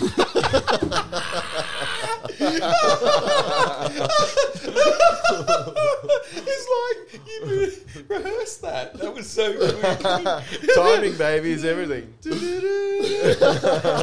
Completely different. It's another gonna blow your mind. It's a fucking Dire Straits song. It's another. It was another. It was Sultans to Sing. Was it? Yeah, it's another Dire Straits song. It could have been. Sultans swing. Probably. That's the one. That's the one. It was that. It was Sultans to Swing. Really? I said it was a joke. It probably was. Wow. I'm like, okay, that's great, Joe. Have a great fight. Lucky, hey, whatever does it for you, Joe. But this was a disciplined approach as well. I thought he looked really comfortable the whole time, don't you? Definitely. Yeah. Yeah, he controlled the whole fight here. I mean, even in his, we're watching it on screen at the moment. His just takedown defense just looks solid. I mean, his opponent sort of tried a few different avenues, couldn't find purchase in anything. Just hopping around on one leg, comfortable as. Yeah, and one of the difference here was Blackman was making a step up in weight class here. Yes. And had to put on the weight, and Joe Brown has to lose about 48 kilos in order to make weight. A hydrated Joe Brown's about 10 kilos heavier than weigh-in Joe Brown, and it's leaking blood. The Blackman there is. Joe's landed some big punches, and he's these kicks to the thigh were quite telling. You do see a bruise emerge on the hamstring of Blackman. I'm sure he would have limped the next day. You can actually start to see it already coming up, and as we speak, as we're just catching this footage right now. So within the period of maybe 15 or so seconds, this bruise really starts to develop on the. Do we have a light heavyweight champion for DFC? We do have a light heavyweight champion for DFC. His name is Damien, coming for the Honey. Oh, Are you even there, bro? I thought Joe was in light heavyweight. He's middleweight, isn't he? Yeah. Yeah. Middleweight. Amazing. Is there a middleweight champion? I think it might be empty. I'm probably wrong. I can't say it's been contested over recent times. Yeah, no, not that I can remember. It'd be nice to see Joe with that strap around his waist. Yeah, well, he called for it after another convincing victory, and some of his recent opponents have been very, very impressive, and Joe has been able to come out with W's left, right, and centre, and certainly stamping his authority over the middleweight division, and serving notice to all the heavyweights out there that if they're walking around with a strap on their shoulder, he wants to take it off of them. So, what do you think of the hands at your waist style? Well, you see it sometimes, but it worked really, really well in this fight, as you see right there. Because of he's taller. You see him doing it in training. It's his thing. Yeah. It's if you have a guy who comes into for their first class, you're not going to teach him that. Right. It's the worst and the opposite of it takes a very skilled elite level striker to be able to do that. But the great point and advantage of it is if you're a fast striker, the punches obviously you do not see them coming. That's right. Whereas, but of course you can't defend your face too well. That's true. But you notice one thing about him, it comes from his abdominal area. His quick. And not so. You see a lot of people use footwork to get out of the way. He does this a lot, up and back. Move. Yep. He baits with his face forward and then pulls his face back, and then bam, comes out of nowhere. He did mention on the podcast that it's about metering his range and understanding that he's. That's where he's asking right now. Can I have the mic? And so, yeah, you can have what you like. I ain't saying no to you. Very impressive moustache. It's a very Max Holloway style. What do you think with that leaning forwards, hands Great down? Call. Great call. Similar to that. But he's, same thing. Moving, he's there, he's in your face, but really, he's not. He's way back here. Yeah. He's baiting the whole time with his face, saying, and look, he's got the reach advantage on this guy as well. He felt really comfortable with doing it. So future fighters fighting Joe, be wary of that. These punches are going to come out of nowhere. Two very good moustaches amongst those two young men. I will just highlight for those that don't have the benefit of brings watching. Brings you back to the 80s cop movies there. Yes. And then he goes and says hello to Josh Coolabau, who's just coming into the cage now. This is a nice little interview with Josh Coolabau, and what a nice young man. It's just a delightful chap. He popped into the cage with very little notice. So from what I understand, the promoter just asked him if he'd be so kind to come and have a bit of a chat and amp up the crowd and share some of his thoughts and experiences. Yeah, he was actually, and this interview is quite good. We'll let it play out.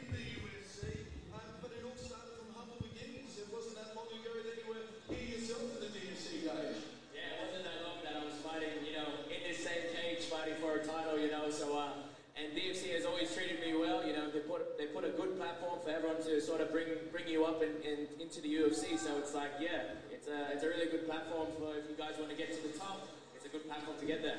And Josh, so coming up now, so you've had your victory now. What are the plans for the future? I'm straight back into it, straight back in the gym. My coach isn't letting me have any time off, and we're straight back into the gym, hoping to get a fight announced soon, hopefully.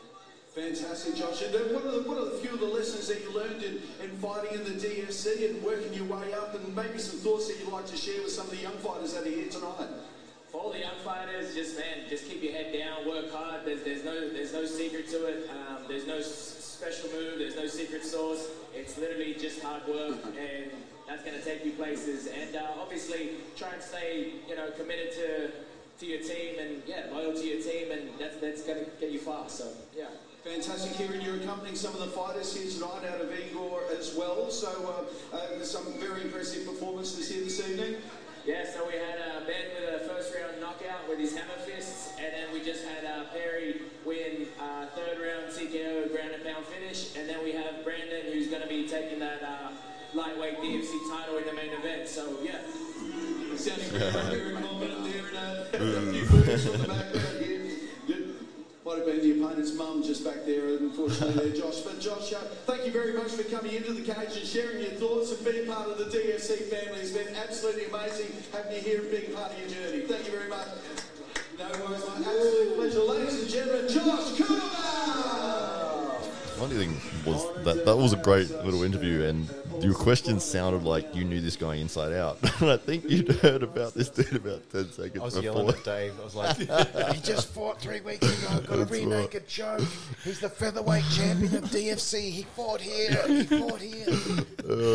was the information. If it wasn't for Bruce Warner, Josh Kuya Coolabell.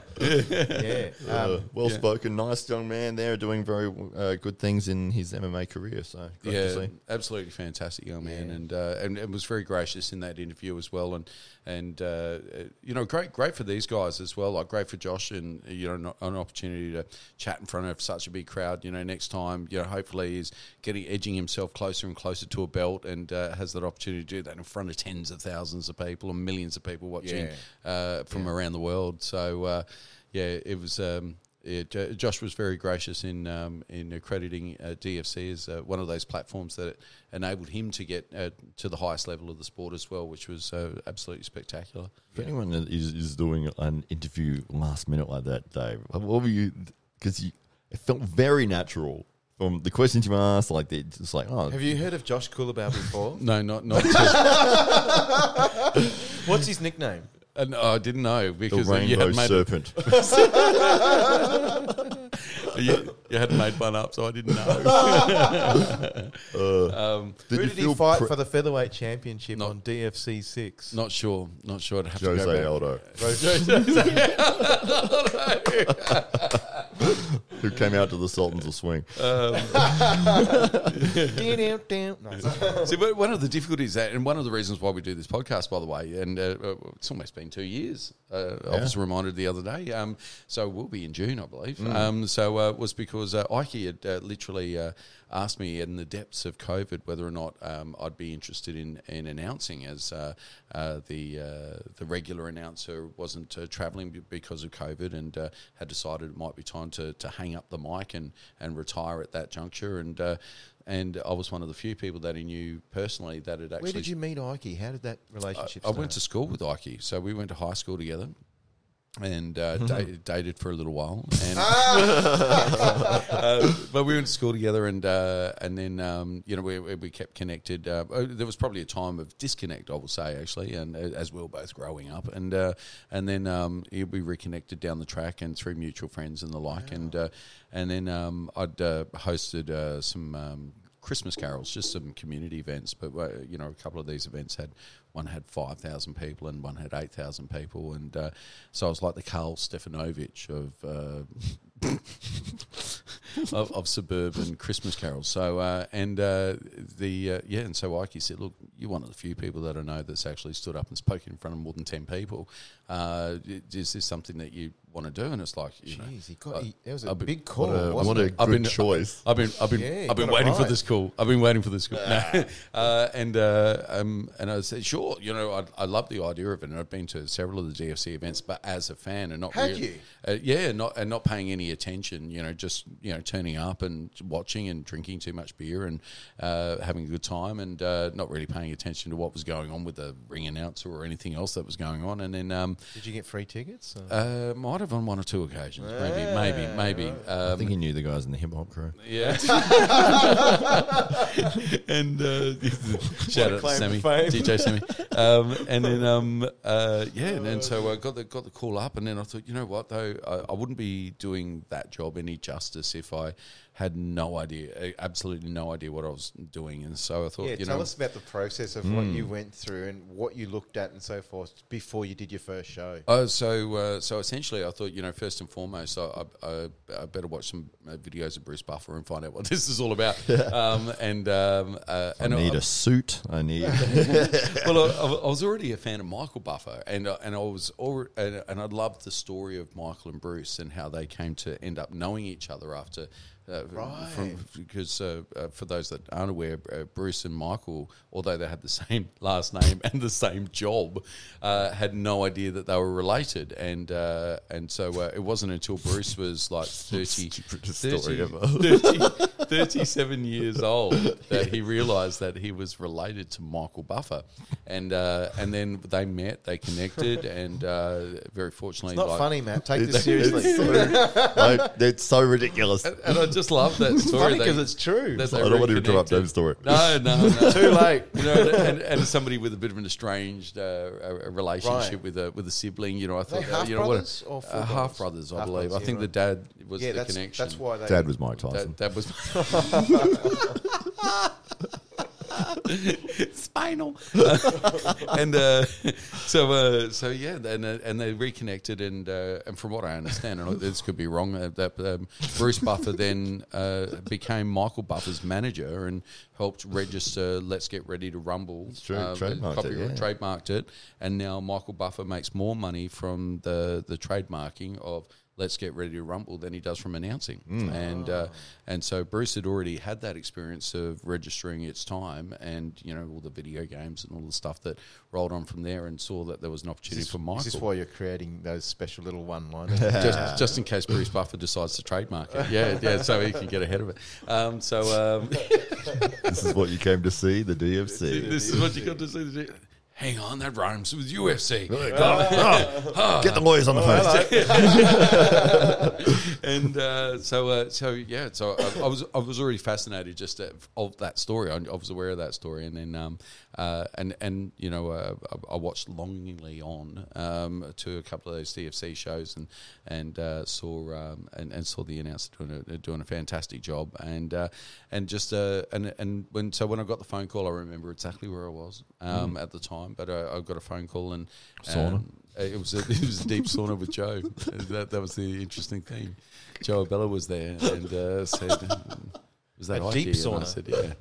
And he said, "Does he want a sauna with us?" I said, "No." He said, "Oh, fuck it, hang up." And so that came about, and so several weeks later, it's the first. Hang on, dropping roll clean soaps everywhere here. Oh, that's okay. It just makes the whole room smell even better. Are you able to pause the fight because we want to talk?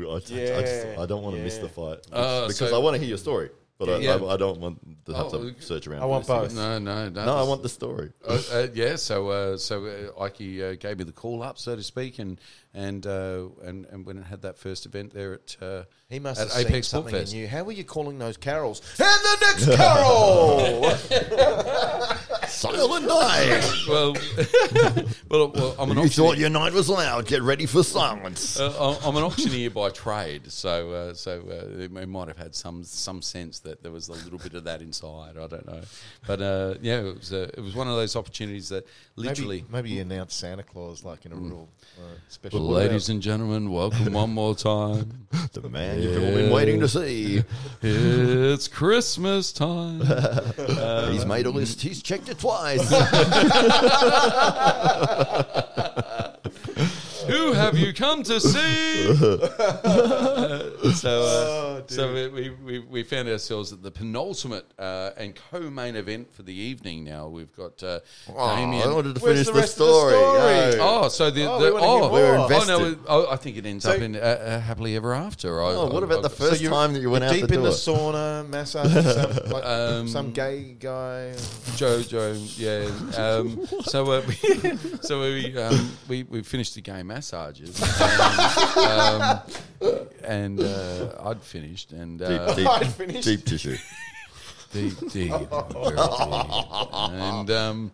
And I said, okay, Ike, I'll do it. Did you say yes straight away on the phone? Yeah, for sure I did. Yeah, I didn't know exactly what I was saying yes to, but I did know. I knew roughly what it would be, but I enjoy the performance side of those of the whole craft, and I just knew if I'd said no, the opportunity was never going to present ever again. So and I also had faith that Ike wouldn't have asked me if he didn't feel like I could do it, because I know how hard both him and Greg have worked in order to build the DFC brand, and how they how it's very big shoes he was filling as well. Jimmy White is Australia's most known MC in big MMA events for many years. He's a real personality. He's the opposite to you, Dave.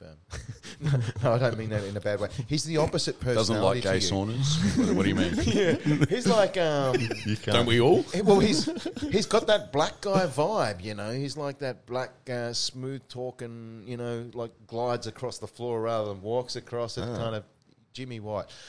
Yep. And you. I pound the fucking floor. Yeah, no, he's like a totally different Giuliani's version. name? I think you're the best for sure. Oh, thank you. Yeah, it's just very different to Jimmy.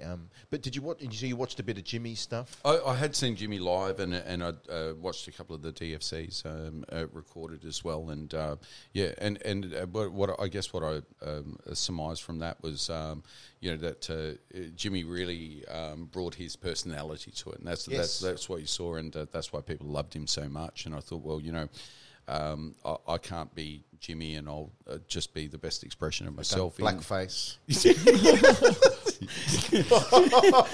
I don't know if you're allowed to say that, but no. Didn't do it. I didn't do it. I didn't actually do it, but I thought. And what was really cool was as soon as I told my mate from Lamilago Milap, who's my tailor, and he was more excited than I was because he went, you know what, I've been dreaming of this moment. I got this idea. I got a velvet jacket concept, and anyway, so and it was born. That jacket was insane. That was the moment the jacket was born. If you had a different jacket each time, that was the red jacket. So I've worn the velvet jacket for the Apex Sport Fest, and I think for maybe one of the Adelaide Oval shows, but I've also mixed it up with a couple of other items. Nice blood handprints on the back. Yes, from one of the Pride Fight Series events that are called for Carly. Which one of the referees patted me on the back, said, "Good job, Dave," and straight after he just separated two very bloody fighters, and so I had a beautiful blood handprint right there in the middle of my back. Which so I worked with you for your first one, didn't I? Yes, you would have. Yeah, 100% you did. What was it like the first time you went out to mate and they gave you the mic and they said, "Way you go, mate"? I think whenever you're in that situation, you kind of it's the culmination of all of the things that you've done before building to a particular moment, and you kind of think, well. And I think in that case it was the Nord Oval, so it was exactly this setting, and the grandstand was full, and you've got all of the lights on, and my main concern was stuffing up, not for my embarrassment, it was for the fighters. I understood how hard it was, how difficult camp can be, how hard it is to weight cut, how the sacrifices these fighters make for months leading up to this moment, and for me to then arrogantly go out and mispronounce their name would not only upset them potentially in that special moment where they're trying to be in the zone, but their friends, their family, their supporters, all those people watching online and go, "What a fucking dickhead, he just fucking fucked up the fucking name, what's wrong with him?" We've talked as well about how much that happens. I mean, it does. We've seen that happen, especially, we're not talking the top echelon UFC, in Australian promotions all over the country. 90% of the time, they will fucking get it wrong. Yes. And just exactly that ethos of, hey, it's, we want to get everything right. It's about, the same, ethos that we have in commentary as well, talking to the fighters and say, look, what is the story, or what are the things that you would like us to mention? Yeah, and just getting things like that right, showing that it's a passion that really shows through. And I know that you did that from the word go, it was brilliant. There is that difference, isn't there, from somebody who they just hired to come in. They'll come in, they're Mr. Plastic, bring the dude in from they don't give a shit somewhere, about the fighters, and they're like, they give him the card, and they're like, they get it all wrong, and they just go home, take their paycheck, feel the difference between yourself, you can sell. It's like you you either know these people or you've met them, you've talked to them, you've spent time to learn. He asked me a million questions before everything, before every event. Like, oh, what's this guy? How do what's the name for this? What can you tell me? Can you put chicken salt on chicken? Can you put chicken Well, yeah. He big questions. Yeah.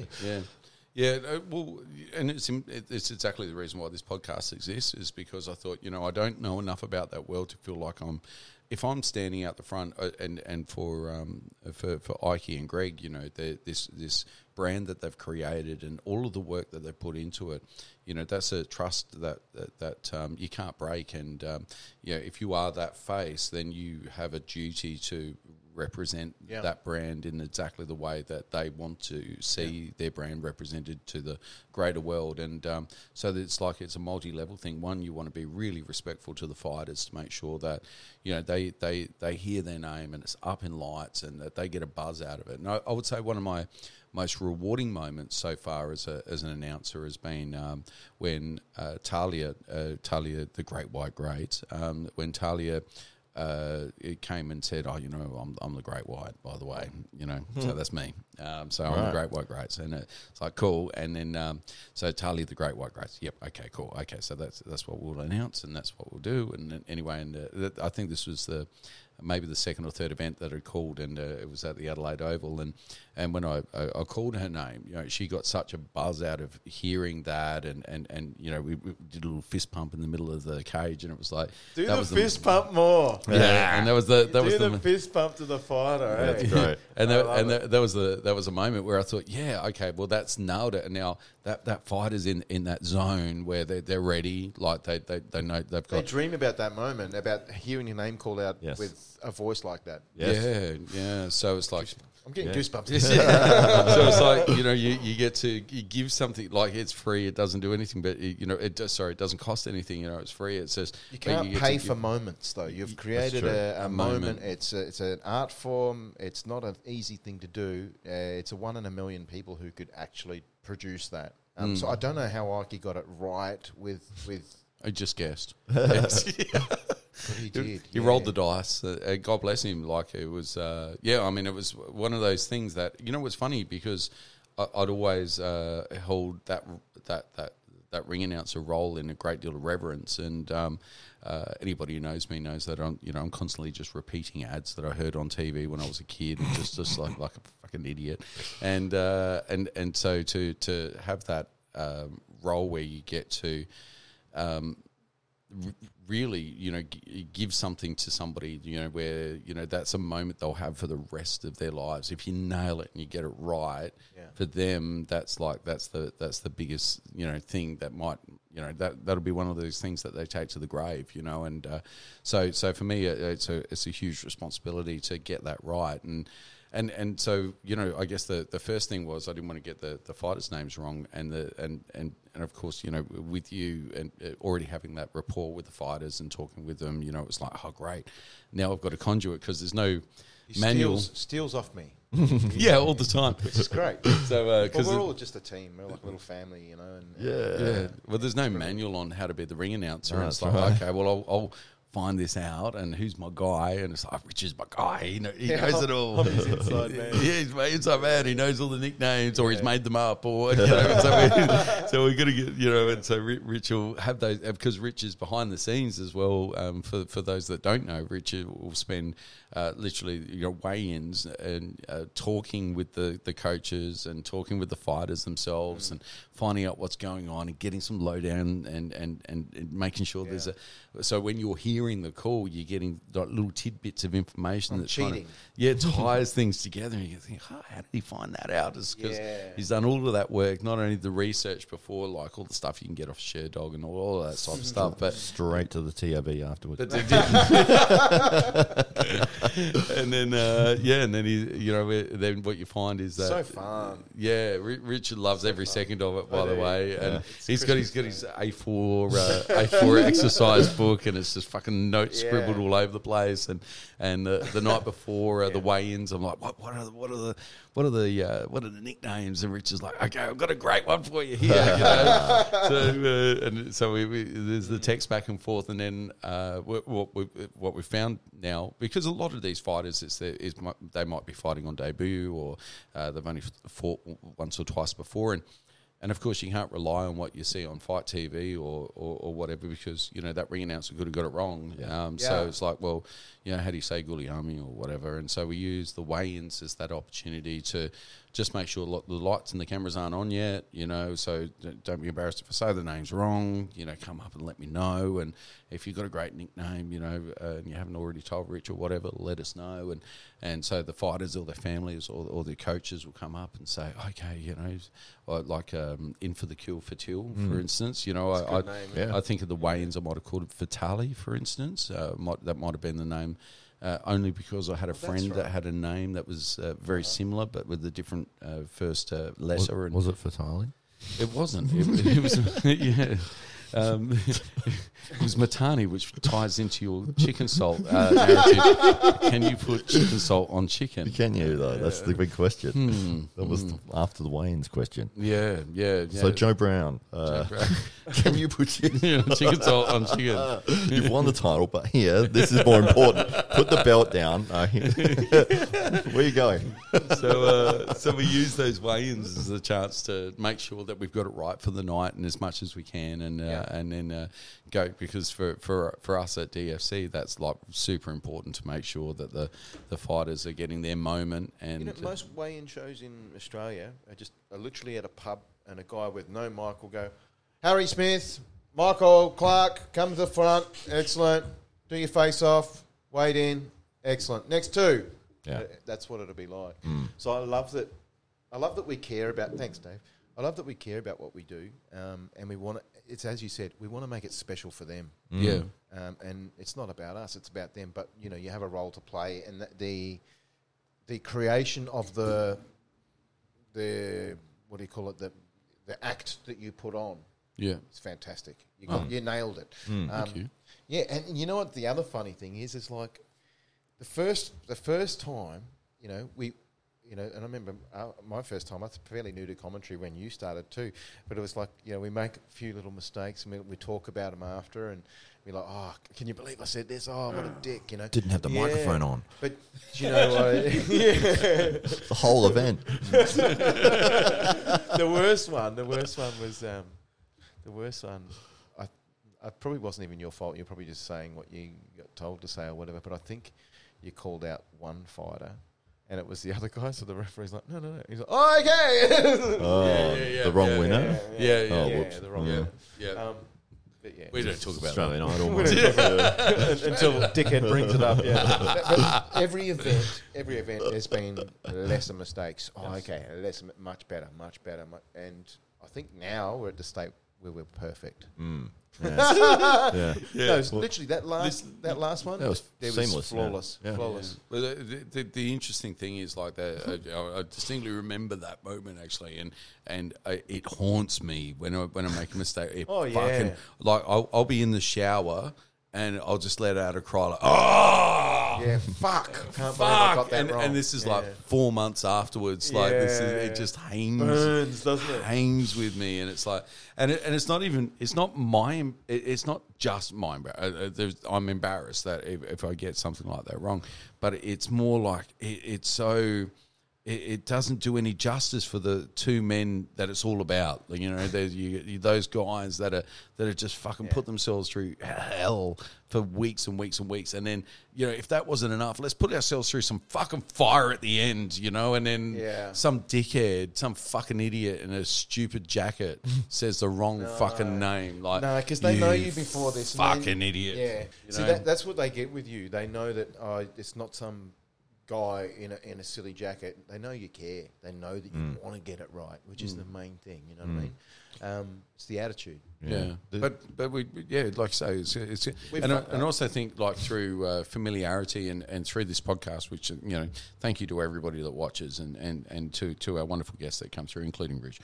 We it really does. Cheers, Rich. Cheers, mate. And your good health. I finished mine for sure. And love to try it.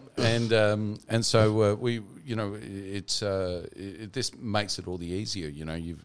As a result, we've got now some great relationships with these guys, and it's a wonderful gift, and to have not just our guests as part of our little community in our lives, but on fight night, the great gift is that we get it right more often, and hopefully all the time, and that's.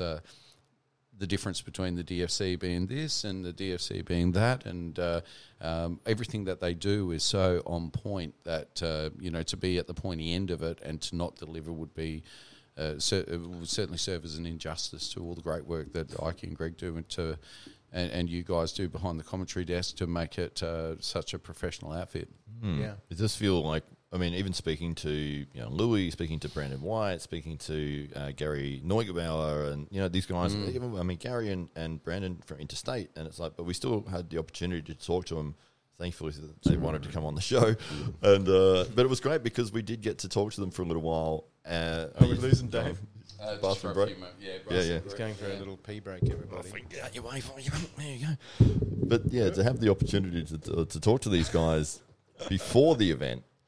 And then when you see them there in person, it's like, and you've already chatted for 40 minutes. Yeah, it is cool. I love getting to know them, rather than because when you watch the UFC, you only unless you watch a lot of the the embeddeds and all of the other stuff, you don't really get to know.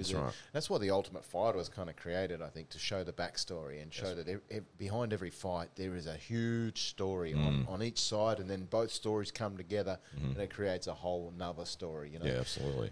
We're really lucky, and I loved going up and saying hello to Josh Coolabau and then having a conversation and going, what is this guy really like? Oh, wow, he's a humble, fucking smiling assassin, this dude. He's like the nicest guy, Yeah. And, getting to know Volard by your podcast and things like that you guys are doing. It's amazing, isn't it? It's really privileged. I feel, privileged, absolutely. It humbled, it was so strange for me to be there on that night. We are massive fans. Absolutely, yeah. That was the quickest piss in history. Just push it out like a monster. Oh, yeah. Dominated. Did you win? Yes, I did. I love it. And for sure. Yeah. We might just, if you can, stop casting for 1 sec. I'll just see if this is gone. Shit. Otherwise, we might get half of Rich's face. it's banging and clanging. This is the sacrifice we go to here. People try to get a show together. We're not even talking about what we're meant to be talking about. No, this is what it is. We're talking about the fights and the fight card. This is the game, and this is what we were talking about. But in terms of the psychology of the ring announcing, and it's almost the same. I liken it to like a stand-up comedian in a way. Yes, where you are now the focal point for everyone in that arena. Yeah, and it's like the pressure. You really do. How do you handle the pressure?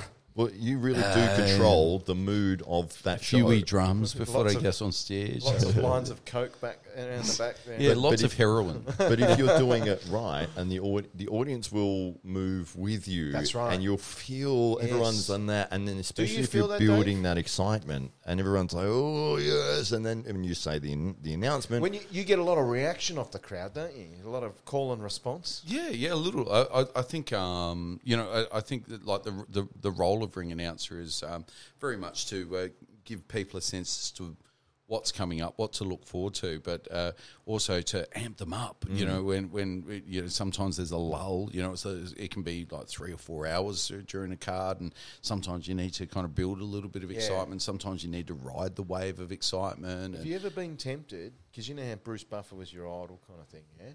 Have you ever been tempted to steal his line? Secret brother. It's time. Oh, So accidentally, 3 rounds in the DFC lightweight championship of the world. I did receive an email from legal representation to suggest that if I ever felt inclined to do that, they'd like at least my left nut. And the left nut, well, the left one's not the good one, by the way, but I'd still like to keep it. I'm very aware as to the copyright rule. Are you really? Yeah, you're very cognizant of it because on Fight TV, we don't want to upset Fight TV. Fight TV have been wonderful supporters of the DFC, and the DFC obviously are a standalone organisation and are very much deserving of their own call, I would say. So that is a copyright thing if you said it. Yeah, it's trademarked. It's trademarked. It is trademarked. So if I was to say it, there could be a cease and desist letter in the inbox by the time I step off stage. Yeah. Literally, Yeah. So the UFC, and it would be to the DFC, more than likely not to me. if you see at the end of a UFC broadcast, they'll have their credits, I guess, who the producer was or whatever. But right at the end, they'll actually say, these are all the words that are trademarked and cannot be used. And there's about 40 of them. And it's like octagon, you cannot use octagon. Yeah, it's in the cage. And any other, I'm sure that the DFC is not an 8-sided cage. It cannot be legally because that's trademarked to the UFC. Yeah. PFL is 10. Oh, there you go. That's why. Yeah, you can't do 8. UFC is trademarked. It's a decagon. It's time. There's so many, and it's right at the end, and you can just pause it and be like, oh, I didn't realize. This is the level of nerd we're talking about. It's very nerdy. This guy, he'll watch the subtitles that nobody has ever seen. But that's why. Maximize them on screen and enlarge them and then read all of the copyright shit. Yeah, but if you ever see any other cage fighting event, it will not be an 8-sided cage. And if it is, they probably won't be on a show on after that. Yeah. Yeah, so I was very, very cognizant of that, and also highly aware that Bruce Buffer, and I say Bruce because in the trade we just call it. By the way, anybody listening, Bruce Buffer has no idea who I am. But Bruce Buffer and Michael Buffer have built whole careers around their catchphrases. Like, if you're, and people say, oh yeah, it's just catchphrases, just serious words. But here's the thing, these guys have made an entire, not just a career, but they've made an industry out of creating moments. And you do not get paid for all the years building up to it. You do not get paid for even the 3 or 4 minutes that you're standing in the cage making announcements. You get paid for those moments. And when you think about Bruce Buffer and Michael Buffer, it's those, I won't say the trademarks, but it's those moments where you go, let's get ready. And it's like, oh, he's gonna say it like this is the moment. And everyone's like, yes. Oh! Yeah. And those guys, for the alchemy that led to them coming up with those catchphrases, those sayings, those things, it's what excites millions and millions and millions of people, and it's the reason why Michael Buffer, for instance, to this day is still asked to call the biggest fights in the world, because when you hear those words, you know that shit's about to go down. That's right.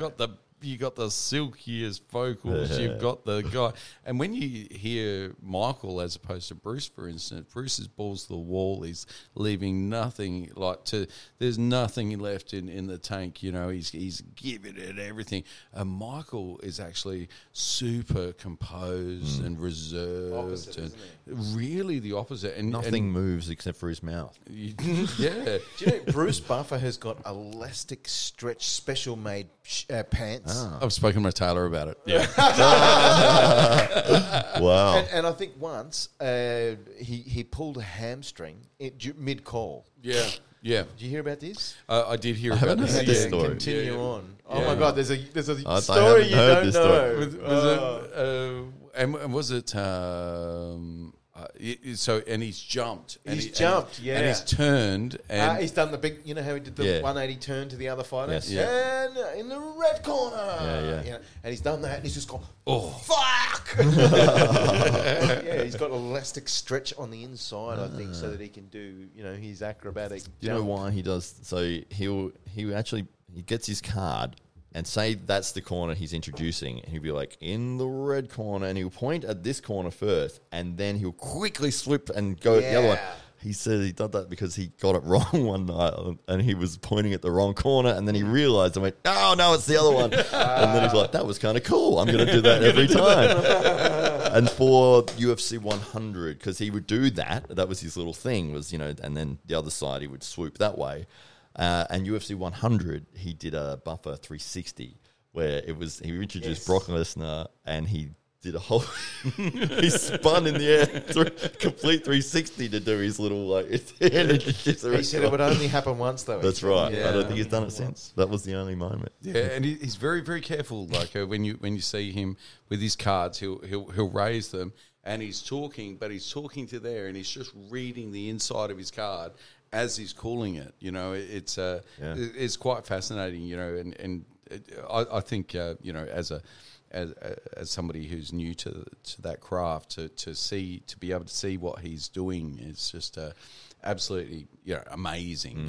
You can kind of pick up on the little elements that bring together that performance. And one of the things I really admire Bruce Buffer for is his not just his love of the sport, but his real love of that tan that he's got, but that moment that he's got with that athlete, and especially in those big title fights, when he's right in front of them, and there could be 20,000 people in that crowd, but it's him and that athlete, he's able to bring it from. He's talking to millions of people, but he brings it down to it's you and it's me, and this is our time. Like we've got 15 seconds together to make magic, and he's got this spectacular ability to be able to just pull it all in and to make it this, and then all of a sudden we're just watching. Yeah. We're just watching Bruce Buffer's show, and we're watching this relationship that he's got with this guy or girl, and this special moment that they're having. Like we go from, oh, this is going to be the best fucking fight ever. This is going to be amazing. This is huge. This is what we've been waiting for. To look at that. That's a moment. Yeah. And then it's like, oh, and we're back. Okay, well, fucking And it's just it's that's the alchemy and the genius of the Buffer brothers, that they've worked out that this is all about moments. It's not about the leader. It's that's what it's all about. That making that moment count. And it's a replay value as well, isn't it? Like every time you go back, it's like to find that little bit, because you get that feeling again. It's like, oh, there it is. See it. You see he's got a very, very special connection. And I think in part with Talia, for instance, that night, that was my little moment of that. I want to see you doing that exact moment with Damien Vola. Oh, because you've got a great relationship with the honey Pooh Bear. Yeah. Well, let's see that little moment. I don't know where that moment. Did you do a 50-50? No, I don't know if we did. And I think what was interesting about this particular fight, with respect to that, the fighters were very, very receptive. Gary was very receptive, and I think in part because he was lovely, wasn't he? He was a nice guy. Yeah, Gary's an awesome dude, and fucking hell. Look, is he a beast? Like, my God! Like, lucky there wasn't a fitness physique fucking competition on that weekend. He would have taken that out and then turned up to the DFC afterwards. Like that guy just walk through walls, can't he? Oh my goodness! And I think Damien might have had the comment that you looked like you were getting hurt by him, and Damien's like, no, I was just like, and it's like, but you might have had that conversation with Damien, but you got to Did you say that to him? No, I think you might have Yeah, I mentioned did. it. Yeah, I think you might have mentioned it. But I thought that was at the pub later on, but it could have been. I remember I reckon it overhearing was it. in the post-fight speech with you that he did say that the punches were landing, but he didn't get hurt by them. Yeah, perhaps. Yeah. we talked to him in front of the pub. I was asking him that question. Yeah, that's right. And He was Damien. like, nah. Wow. Yeah. I thought he was. And to Damien's credit, I would say in that moment when you are being hit and you've got your game plan, you know what you're working on, you're like, okay, that hurt a little bit, but that's okay. I can take 20 or 30 more of those. I'm here for the night. I'm betting in here, but Gary Neubauer, I mean, look. I mean, that actually does not give But you interviewed both of these fighters actually, so you've got a good relationship with. Can we listen to the whole thing? Listen to you do your little call Sure, I'll bring after it. I've talked about you for an hour. So Let's just skip that. let's No one see wants the to hear magic. that. Let's see the magic in action. All right, well, Damien coming for the honey. Or did you say Damien Pooh Bear? Which one did you go with? we'll see. There's a familiar voice. Banger. It's a real banger. Harry looks the real deal tonight, doesn't he? He's serious. Yeah. Look, he wrote on his weigh-in picture last night something like, "Don't do a challenge that you don't really need to win." Something along those lines. He has the self-belief. And Vola, with a 5-fight win streak, enters the cage. Hopped up. Former gridiron. Superstar in South Australia as well. Massive win streak of 5 wins in a row. He'll be looking close to going pro if he wins this tournament. This year, he's looking to take all the belts. He says I'll actually say of the fighters of that night, the one that I got a great reaction from was Sean the Irish Curran. When Sean jumped in, he jumped into the cage and he really thudded his feet down, like he just jumped and I did the same at the same time. Like as he was coming in, and it's like bang, and then he had the call after that, and Was it it was like a trampoline when you both land I at the did same go up time? 'cause he- You're like, "Ugh," like one of you goes, like a waterbed. So Damien Oh, did we Pollard. miss your call then? No, that was No, as that good was. as it gets. I think because the music was playing at the same time, it Yeah. wasn't. Excellent production values. Look, This, I mean, this was interesting. So, from my perspective here, like Gary was very accurate with his punches, and he was sitting in the pocket with Damien. Damien was fighting off his back foot most Yes. of this fight. Yes.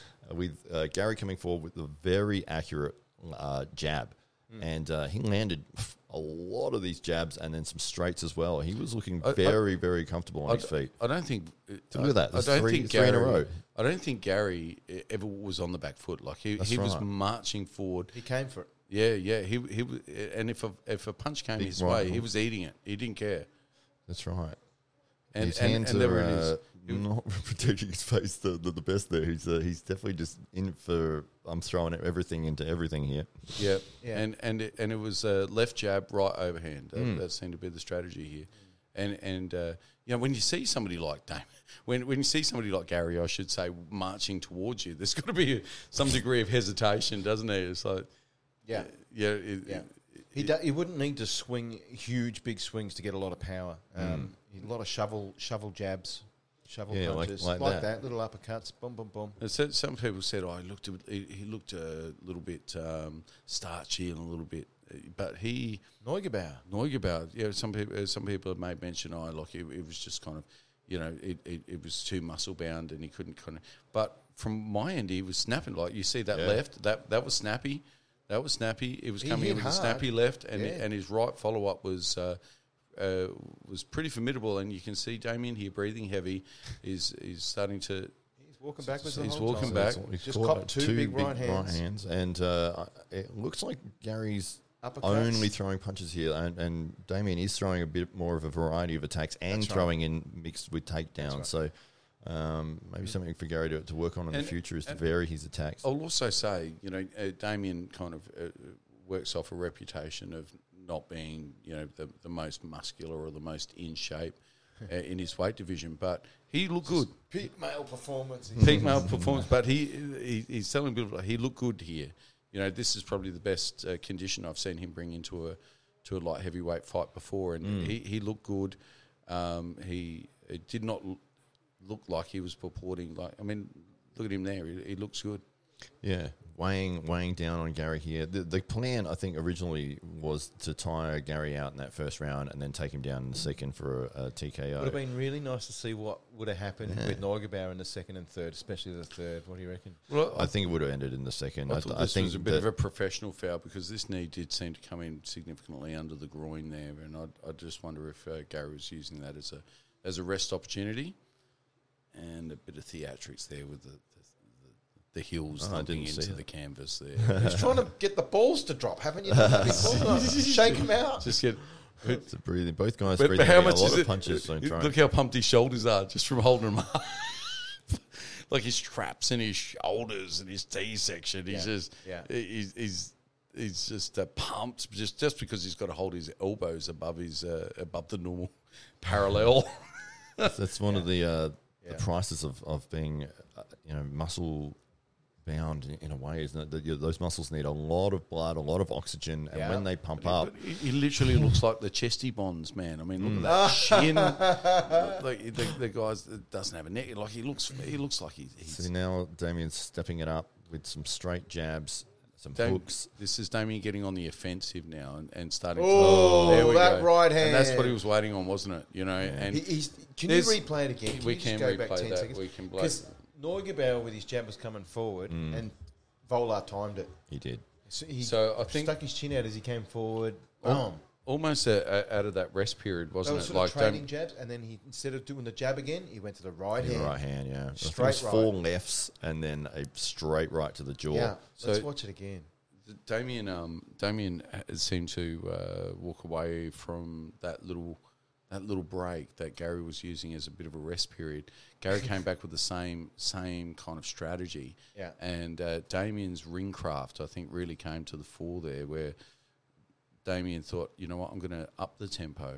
I'm going to change up the game a little bit. I'm going to be on my front foot. He changed the timing. I always feel that Gary could have used that opportunity to rest a lot more. He looked like he was very...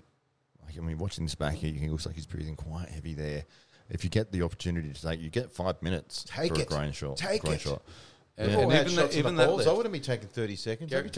Gary's first left there was quite good, and he's gone again. So 3 lefts in a row. So 1, 4 lefts trading in a row. lefts, so trade lefts again. Boom! And there it is. There's the right. Straight across on the chin. Do you like the left? Do you like the left? Bang! Here's the right hand. Yeah. Whereas Gary would have probably gone with another left, and you just feel that was the difference in that fight. I don't think Gary did too much wrong, apart from the timing. Yeah. So he's stepping forward, throwing jab, stepping forward, throwing the jab. And he went to do that, and Damien threw the right hand, caught him on the jaw before he got the jab out. Gary, it would appear that here Damien had given a lot more thought in that rest period to, okay, well, I may be looking like I could lose this round. I'm not going to lose this round. Steps forward, jab, steps forward. Leant back. See the step forward? Exactly right. He stepped. And if we go back just 10 seconds, we'll go back 10 seconds here, because what we'll see is that Damien actually leans back on this last left jab that Gary throws. And from that point, that's where he leans forward with his right and captures Gary. And that's the end of the fight, essentially, as Gary goes to the ground and he gets finished. Beautiful straight punch, wasn't it? Yeah, watching it back, it is quite a nice feature to see, because when I was watching it live, it looked like, okay, they're trading, and now Gary's gotten hurt and gone down. But seeing this back, it's like, I see the strategy that Damien was employing here, and that he's really timed what Gary was doing as he got tired. 4 minutes 50 into the round, and he's pumped up, he's breathing heavy, he's thrown a lot of punches, and he's only sort of resorted to, I'm throwing a jab and moving forward, and then bang, right hands come before the jabs come out. Yeah. I also noticed something really weird. I don't know if I should say it, but Matt Estevez. If you watch the last, I should have probably said it when it was on, right? Okay. After the kicking the balls, probably get it wrong, but I think there was 13 seconds on the clock. It shows clearly on the screen, right? That's right. 13 seconds. Now, I got my stopwatch out, and I timed that 13 seconds. Just now? No, not now, at home. Oh. And I watched it like 5 times. That's a long 13 seconds? I recorded the time again. Well, that person who was on the buzzer calling the end of that round was late.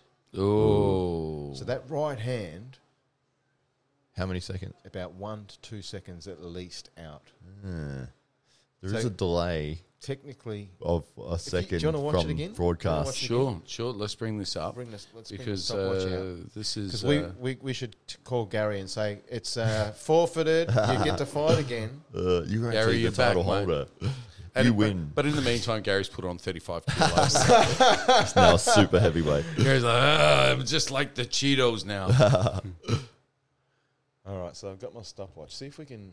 Okay, so Do we hear a horn at all for Here the we end go. of the This is round?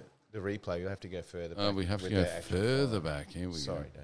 No, don't I'm not sure if it's a point I thought it worthy of note at all. But No. Oh, it's interesting. Here we go. point. With 13 seconds left. Okay, So yeah, this 13 is exactly seconds. the point. Watch, I'll press 30 start. 13 When you say seconds. start, I'll press start. Okay? Watch for the referee to do the hand signal. Okay, so it's like, here Ready? we go. And Here we go. time in. 13 We're on, seconds. yeah? Boom. 12, 11. We're at 10-ish. So 5 seconds it's counted. Okay. 7. There's the left. There's the 9, third left. 10. There's the 11, fourth left, 12, and the fifth left's 13, come, and then 14. boom, Oh, there's the right. 14. No buzzer. 15. No There's still no buzzer. Still and no it's- buzzer. And I stopped that a few seconds earlier, so that's 15. So 15 and a half. I that, stopped that with the right hand. so that that's- punch might have Oh, you just stopped that come. with the right hand. Yeah. Okay. So Oh, it's it's about probably 18 18, seconds. yeah. So here we go. Maybe the guy with the bell was like watching it. Oh! Yes. Hang on. He Hang only on. needs a couple more seconds. Yeah. I Hang don't on. need to hit the buzzer yet. Matt Estevez has the bell. Are you serious? No. Fairview cheater. That's amazing. But, So I was right. It's But- like 5 seconds out. Yeah, you're right. here we go. So it's the you wanna left. Here's another left. I bet the and then boom. timekeeper was watching the fight and it was like, oh, it's a knockout. Ah! And it's like, dude, you're supposed to hit the button. And, Could have changed things. Gary's just been... Gary's going to see this and go, Gary's fucking been told. cheating us South Australians. You Those- said you were going to be fair to me. Yeah.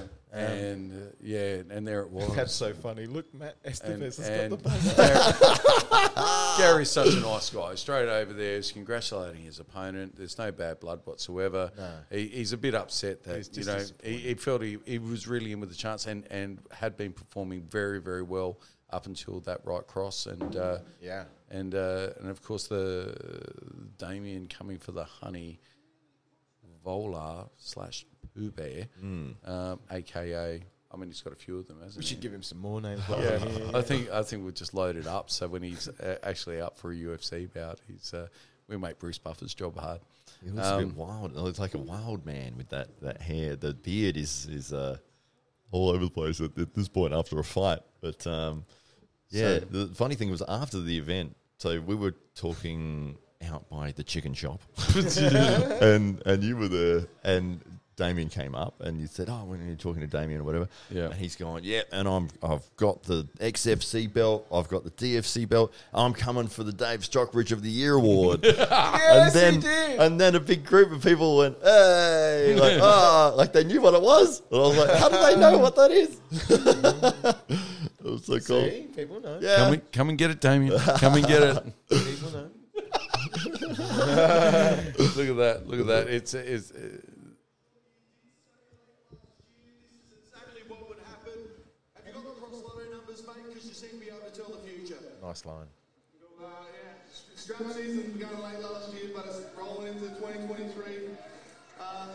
Just going to still this for a few minutes.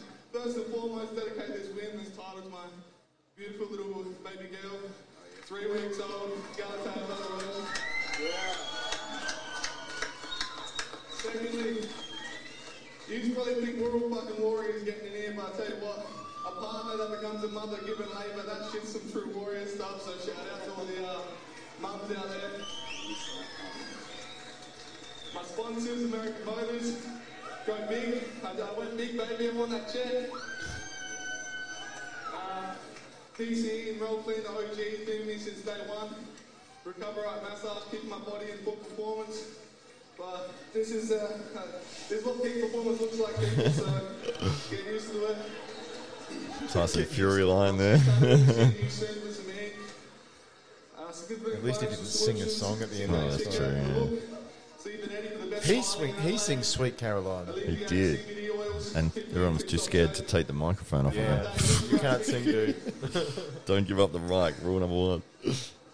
Well, first of all, actually, secondly, where the fuck's my second bell? Where the fuck's my second bell? Yeah, that fucker is. Woo! Yeah, that looks good, baby. Oh, yeah, that looks good. He's on a run for all the bells. These guys aren't on my level. I'm showing why I'm levels above the competition. There's no one that can save me at 205. I'm too big, too strong, too athletic, too fast, too technical. No one can compete with me at the 205. So, any 205s out there, want to run it? Let's run it out there. But yeah, there ain't no light heavyweights that can stand bang with me. So yeah, Oreo, get ready, May 27th, XFC. We're gonna run it. See who the number one is. He's going to take all the belts first. This is your new Active Light Heavyweight Champion!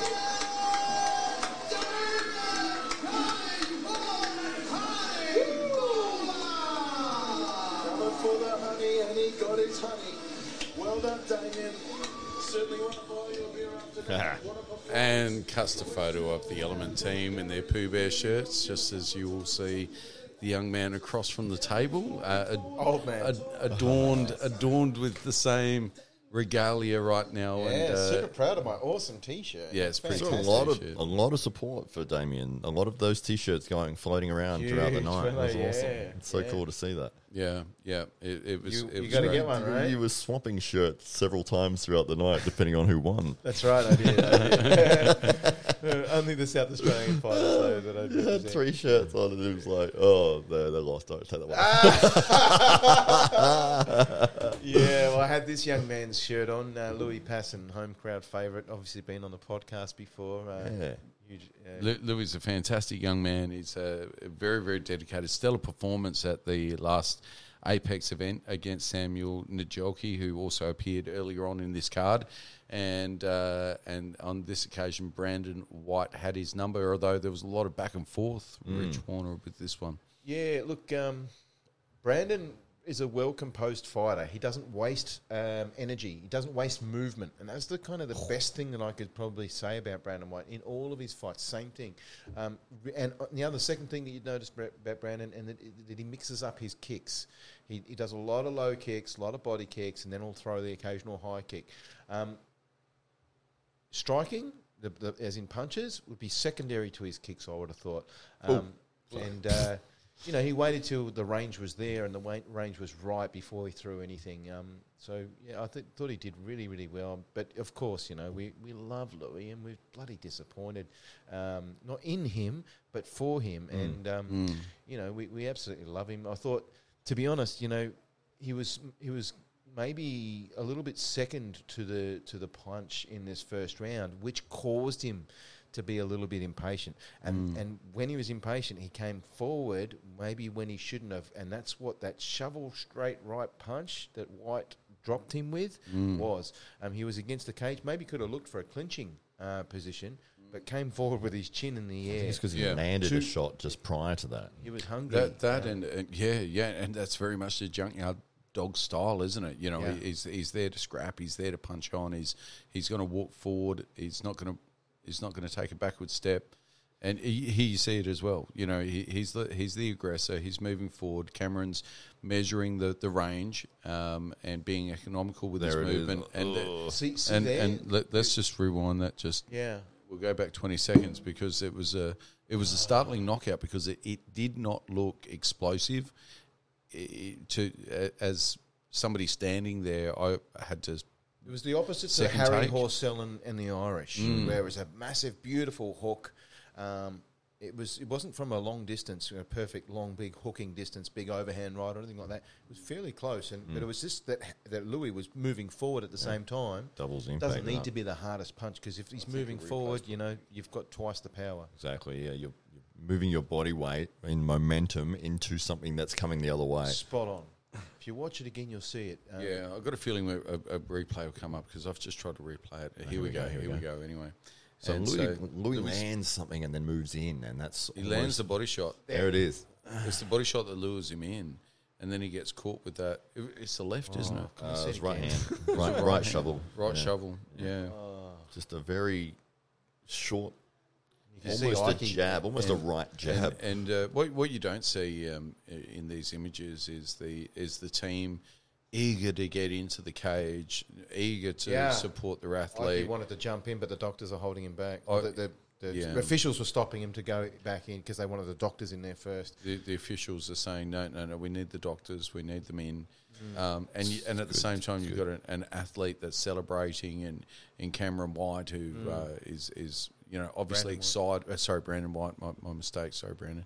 Brandon. I hate those commentators that don't get the names right. So It's not that lands on the left, left, lands on the left. And Brandon's there's wanting to celebrate the moment, but by the same token, a little unable to enjoy that moment completely, as Louis obviously Come over and give me the fist here. Look, Haha. there you go. A little bit of love. yeah, Haha. and a really nice young guy too. Yeah. Cameron's was a delightful guest Yeah, the here on whole the team. podcast. The whole team are fantastic and supportive, and Cameron there starting the celebrations now. It's all It's sunk in now. It's sunk in. I've won. It's mine. I don't have to be too keen to celebrate. I'm going to get my moment here inside the cage. This is my moment now, and Shock the world. yeah, Great win. He looked amazing throughout the fight. I mean, both guys moving really well, and I think you hit the nail on the head, Rich, with saying he was varying his kicking. It didn't see many kicks from Louis at all. It looked like he just wanted to go boxing range.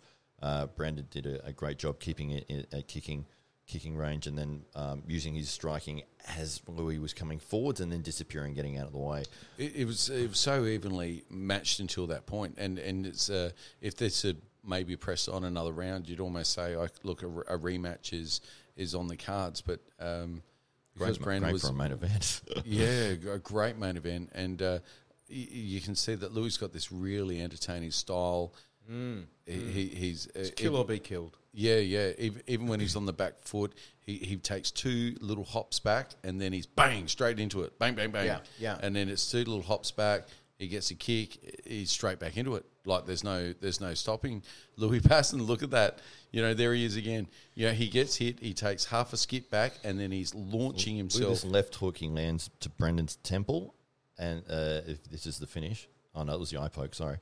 So with the finish, Louis lands a left hook to Brendan's temple, and then moves straight into a counter right hand. So right there, and then bang. Yeah. And then and that's almost an instinctual reaction from Brandon, isn't it? It's that's just the instinct of I've got to throw something now to stay in the game. As soon as you see that the hand's not in front of that face, there's an opening and you've got to go. It's like I'd be really interested if even he saw the window or just threw the punch. so the hand's not in Here front we of the go. face. It's open. And Hold on, it's here. It's here. Here we go. It's here. And he sees it, and then boom. Yep. Jaws ready. He definitely ready saw to it. be taken. Yep. He saw it, and then he had his head down, and it just landed so sweetly. That was the real story. Credit to Louis. He got up. He stood beside his opponent and took the L and let Cameron have that moment of victory. Yeah. And all credit to Louis and the CardioFlex team. Had a tough night, CardioFlex. In this case, and a lot of people might be aware, but Craig Ike was on site from the wee early hours of the morning right throughout the day, and at this stage it's almost 11 p.m. and he's been not only on it all day that day, but for the 2 or 3 days before, had to try and rematch several fights unsuccessfully. Yeah. and the fatigue and everything, the pressure, that pressure. You know, his was phone does not stop ringing, and it's all bad news. And it's like, okay, I've got to fix this now. Shit, what am I left with? Oh, how do I do this? And it's just the support and relationships that he has that he's able to fix most things. Yeah. To come up with a great card. We were really lucky. We had 11 out of 11 great fights. But I call him the Magic Man, and he laughs at me. But it's a bit of a shit thing to call him. But he's the Magic Man. He makes magic happen where things are just, Scheissenhausen. Well, Josh did call it, mate. He said that there was every chance you were going to be walking out of here with a strap on your shoulder. And so tell us, mate, there's obviously a lot of people to thank when you're on this journey in MMA. There's perhaps a few of those people. You see Greg's face in the background there? He's just disgusted. Definitely my full team, everyone back it's home, like, my family, my friends, people that deal with me when I'm an arsehole, to be honest. I got one thing to say. I'm actually a featherweight fighter, so if you want to do double champ status, then just call me. There you hear it, ladies and gentlemen. He's after another strap just to balance out those shoulders. Your new DFC lightweight champion, Brandon. Well, ladies and gentlemen, that draws our night to conclusion. Great fight. Both guys put on a fantastic show for your main event. And co-main event, the whole card delivered. What a solid card that was. If anyone paid for that, they got their money's worth, that's for sure. And we'll see Louis back in at some point. I'm sure he'll readjust and come back even stronger. Well, Louis had 2 chances at titles now and has walked away unsuccessful, and you'd like to think third time's a charm. And his only 2 losses have been title fights. That's shit, isn't it? Isn't Like it? Uriah Faber. Isn't it? Yeah, so he's due. Yeah, he's the Uriah. He was like 5 title fights. Come on, Louis. We're trying to give you the title, Uriah. Just take one. I thought he was a shoe-in for this fight. If you would ask me, Rich, you get all of them right. You're just a genius, Rich. You're the doyen of the DFC. That's what we say. Well, Not only are you an I expert fucked in it jiu-jitsu. I had Louis all the way for sure. Yeah. Well, we would have loved to have seen Louis walk away with the belt just because we love Louis. And but Cameron, a worthy champion. Brandon. What do I keep saying, Cameron? Because you don't care. You just don't care. Fucking hell, Brandon. You know what's going to happen next time I see Brandon? He's going to punch me in the fucking face. Brandon. So, Brandon, just a spectacular result and, well-earned victory. And, kicks. Great kicks. Great kick, so economical in his movement, so measured in what he did, and there's it's not through any fluke that Brandon walks away with the victory there. Brandon was very definitely a worthy champion and walked away with the belt, and it would be great to see him defend that belt in upcoming DFCs. He's an entertaining fighter. What a cracking finish! I mean, it's very, very convincing, and no less convincing than Louis' victory over Sam Njoku just 12 or so months earlier, and that's what elevated him into that position in the first place to fight for that belt. And Brandon, of course, has shown that he's well and truly a worthy champion. And Brandon, we look forward to seeing you again as being part of the DFC. And he's going to have to come back and defend. He's going to have to come back and defend the leather and the brass. They don't stay on your shoulder for fun. You've got to come back and defend it. And I'm sure Brandon will be ready to do that, and seems keen to also seek out any lightweights that might be in his way. And featherweights. He won the lightweight championship. Give him Shane Mitchell if you like. Yeah. Might have to wait until after the PFL. That was your full wrap up. It wasn't the only event going on the 25th, as you were saying, Rich. We had Demolition. They ran their event conveniently on the same night. Mate, I don't know what the go is with all the promotions going, you're going to do it on this night, so are we. Yeah, let's steal these fighters. And we even had our own Andy Karp, who co-commentates with us. He went over to MC Demolition Fight Series. What a trader he is. So he's off all future cards. They had Demolition, Hex, they had Eternal MMA, another boxing, couple of Queensland promotion as well. Yeah, just ridiculous, dude. Yeah. I mean, Australian MMA is such a small community, and to not get something so right as let's give some fresh air to each other so that we all get an opportunity to shine. Not hard. Come on. Not only that, but there's only so many camps and there's only so many teams and clubs that can contribute. And by the way, just to put down people at the same time, Sure. I saw some really shitty cards as well. Ours wasn't, but I saw some shit ones where I'm like, you can't match these two guys up. This guy, and so forth. And I'm like, man, they must have been desperate, just like we were. Squash match. Yeah, it's terrible. Yeah. Do you think Brandon White sounds very much like Daniel Johns from Silverchair?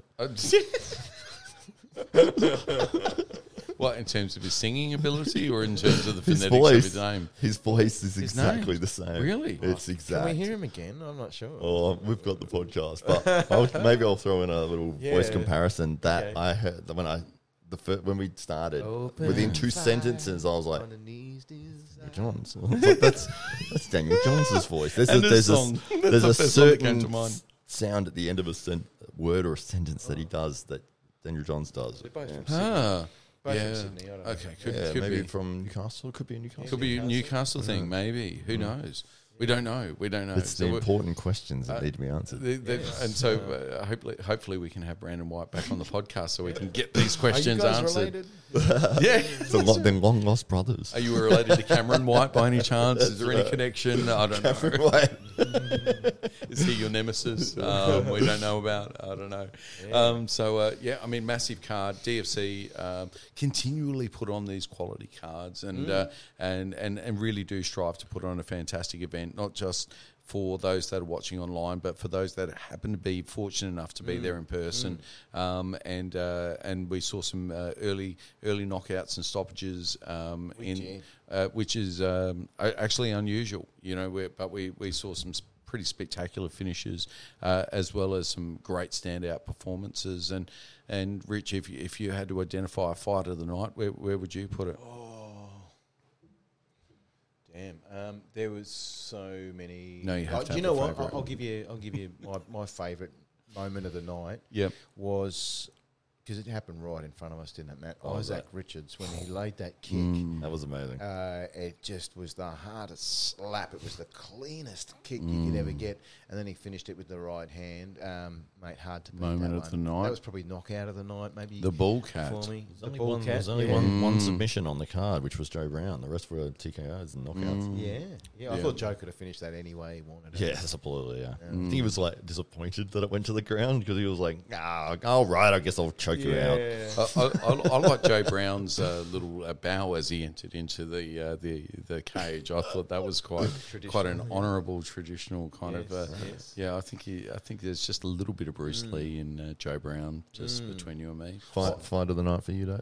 Yeah. Well, I got to award it, as it turns out, and it was an official one. Okay. Yeah. I gave a performance of the night. Yeah. Well, I think it's because I had the novelty check still left over. Scribble out there. So Joe Brown got my performance of the night. I thought that he was measured. I thought he was of the fighters, because there's a degree of fighters. There's a percentage of fighters that might be on their debut or within their first few fights, and I thought that Joe's fight was one. It was a very mature fight, and I thought that he was quite measured through his performance. He had his range right. There was just enough cockiness with his hands down, and he did finish with submission. And there was some conjecture over exactly what that finish was. I don't know if you called it or not, or what it was. Was it a rear naked choke? Rear naked choke is how it was called, but it could have easily been a face crank as well. Right. It wasn't under the chin. And from what I understand, Joe's preference might have been as a face crank, but it's a little bit more humbling if you tap out to a face crank, because it's more from the pain as opposed to being blood choked. Yeah. Whereas the rear naked choke is what was called by the judges, and that's what we went for. But I was literally told, well, either way, it'll be fine. The Boston Crab. Yeah. It's the same kind of submission, but it's just a little bit higher. And as you said, one's a blood choke, one's pain. So we'll show you later. Yeah, watch out for that one. So in the sauna. So Joe got that, and not only that, but Joe is working up and building momentum for his own title fight, and so he had the presence of mind post fight to say, Dave, I want the microphone, which, by the way, not all fighters get that opportunity. So, if you're just calling out for the microphone for no reason, the promoters do get a little bit upset if you're not in line for a post match interview, because there's schedules to keep to and people to keep happy, of course. So, but in this case, Joe turned around and you might have seen in the broadcast said, "Hey, I want the mic." And he's upset with himself though, because he reckons he only said half the things he was planning, and he went blank. Hard and he's at the moment. I'll just give the mic back now. So he might have to ask mind him. you, last time he did throw out a call to the Daily Combat podcast. So So all night, all day.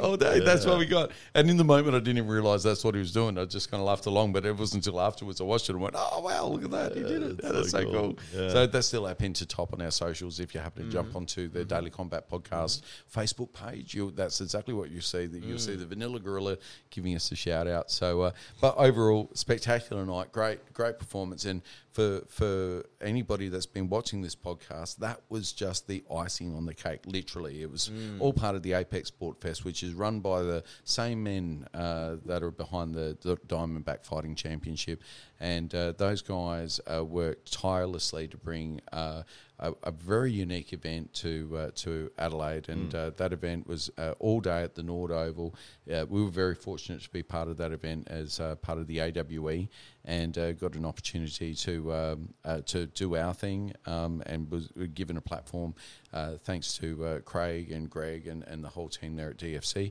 but there was BJJ, there was medieval battles, there was strongman, there was the arm wrestling, the FEMA guys with the sword fighting, and all of that medieval sword fighting. Yeah, amongst it all, it's Rugby easy. was good. I enjoyed watching rugby. The rugby sevens, that was a real feature of the day as well. There was the hip hop guys. What was your favourite moment? Apart from the hip hop, or the day of the MMA card? I think Brandon White winning the title. I think Whoa. that even though we love Louis, I think that was such a perfectly timed counter right, and Louis said afterwards, he goes, "I didn't see it coming at all. I don't even know what hit me." So those are the ones that put you out because you can't brace for it. And if you're moving forwards thinking you got something, and then you're suddenly waking up going, "What happened?" Yeah. Well, and what for me, it's post fight. It's seeing how Louis has reacted to that, and the humility. Like he's coming out to chat to you afterwards, and made himself available, which it'd be easy for an athlete that's just experienced a knockout to easily go within themselves, but he's taken that opportunity to come over and have a chat about things, and then post fight, Louis' posts have been didn't go my way, I'll be back, and and acknowledging not diminishing the accomplishment of his opponent, but being very, very respectful, and so to me, it's those moments after the event that really ring true and tell you about the essence of some of these fine young men and women that put themselves in danger for not just so that they can test themselves, but so that they can serve as an example to us all as to what we can be under fire when we're put to the test. Amen. And he didn't make excuses, didn't say, "Oh, I had a bad camp" or anything like that. Just said, "Look, just I zigged when I should have zagged," and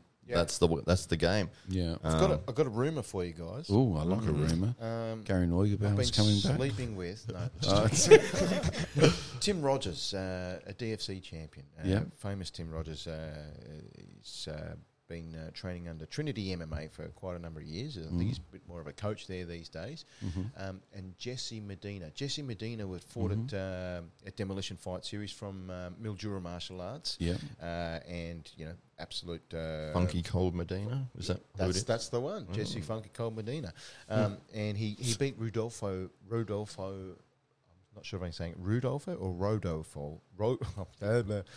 Scotch. Rodolfo. Please don't hit Rich for saying that wrong. Yeah. Rochambeau. He beat him in Demolition Fight Series just on the same, actually the night before on Friday, and then we were on Saturday. And there's been little bits of chats. Tim Rogers has had an injury for the last little while and has been looking to make a comeback. I've been speaking to him in the background. Somebody called out on social media this week. Jesse Medina's win wasn't quality, and we got a little bit lucky with it, and a bit of disrespect there to Jesse Funky Medina. And then one of the South Australian boys said, we want to see Tim Rogers from Trinity versus Jesse. And then both boys got on the chat and started chatting and said, I'm down for it, I'm down for it. So I reckon on July, I think the 2nd, the next DFC, that could be possibly a title fight. Wow. South Australia's Tim Rogers versus Jesse. Weight class, are they? Good call. I don't know. Are they big guys? Feather? Oh, the featherweights. Probably about...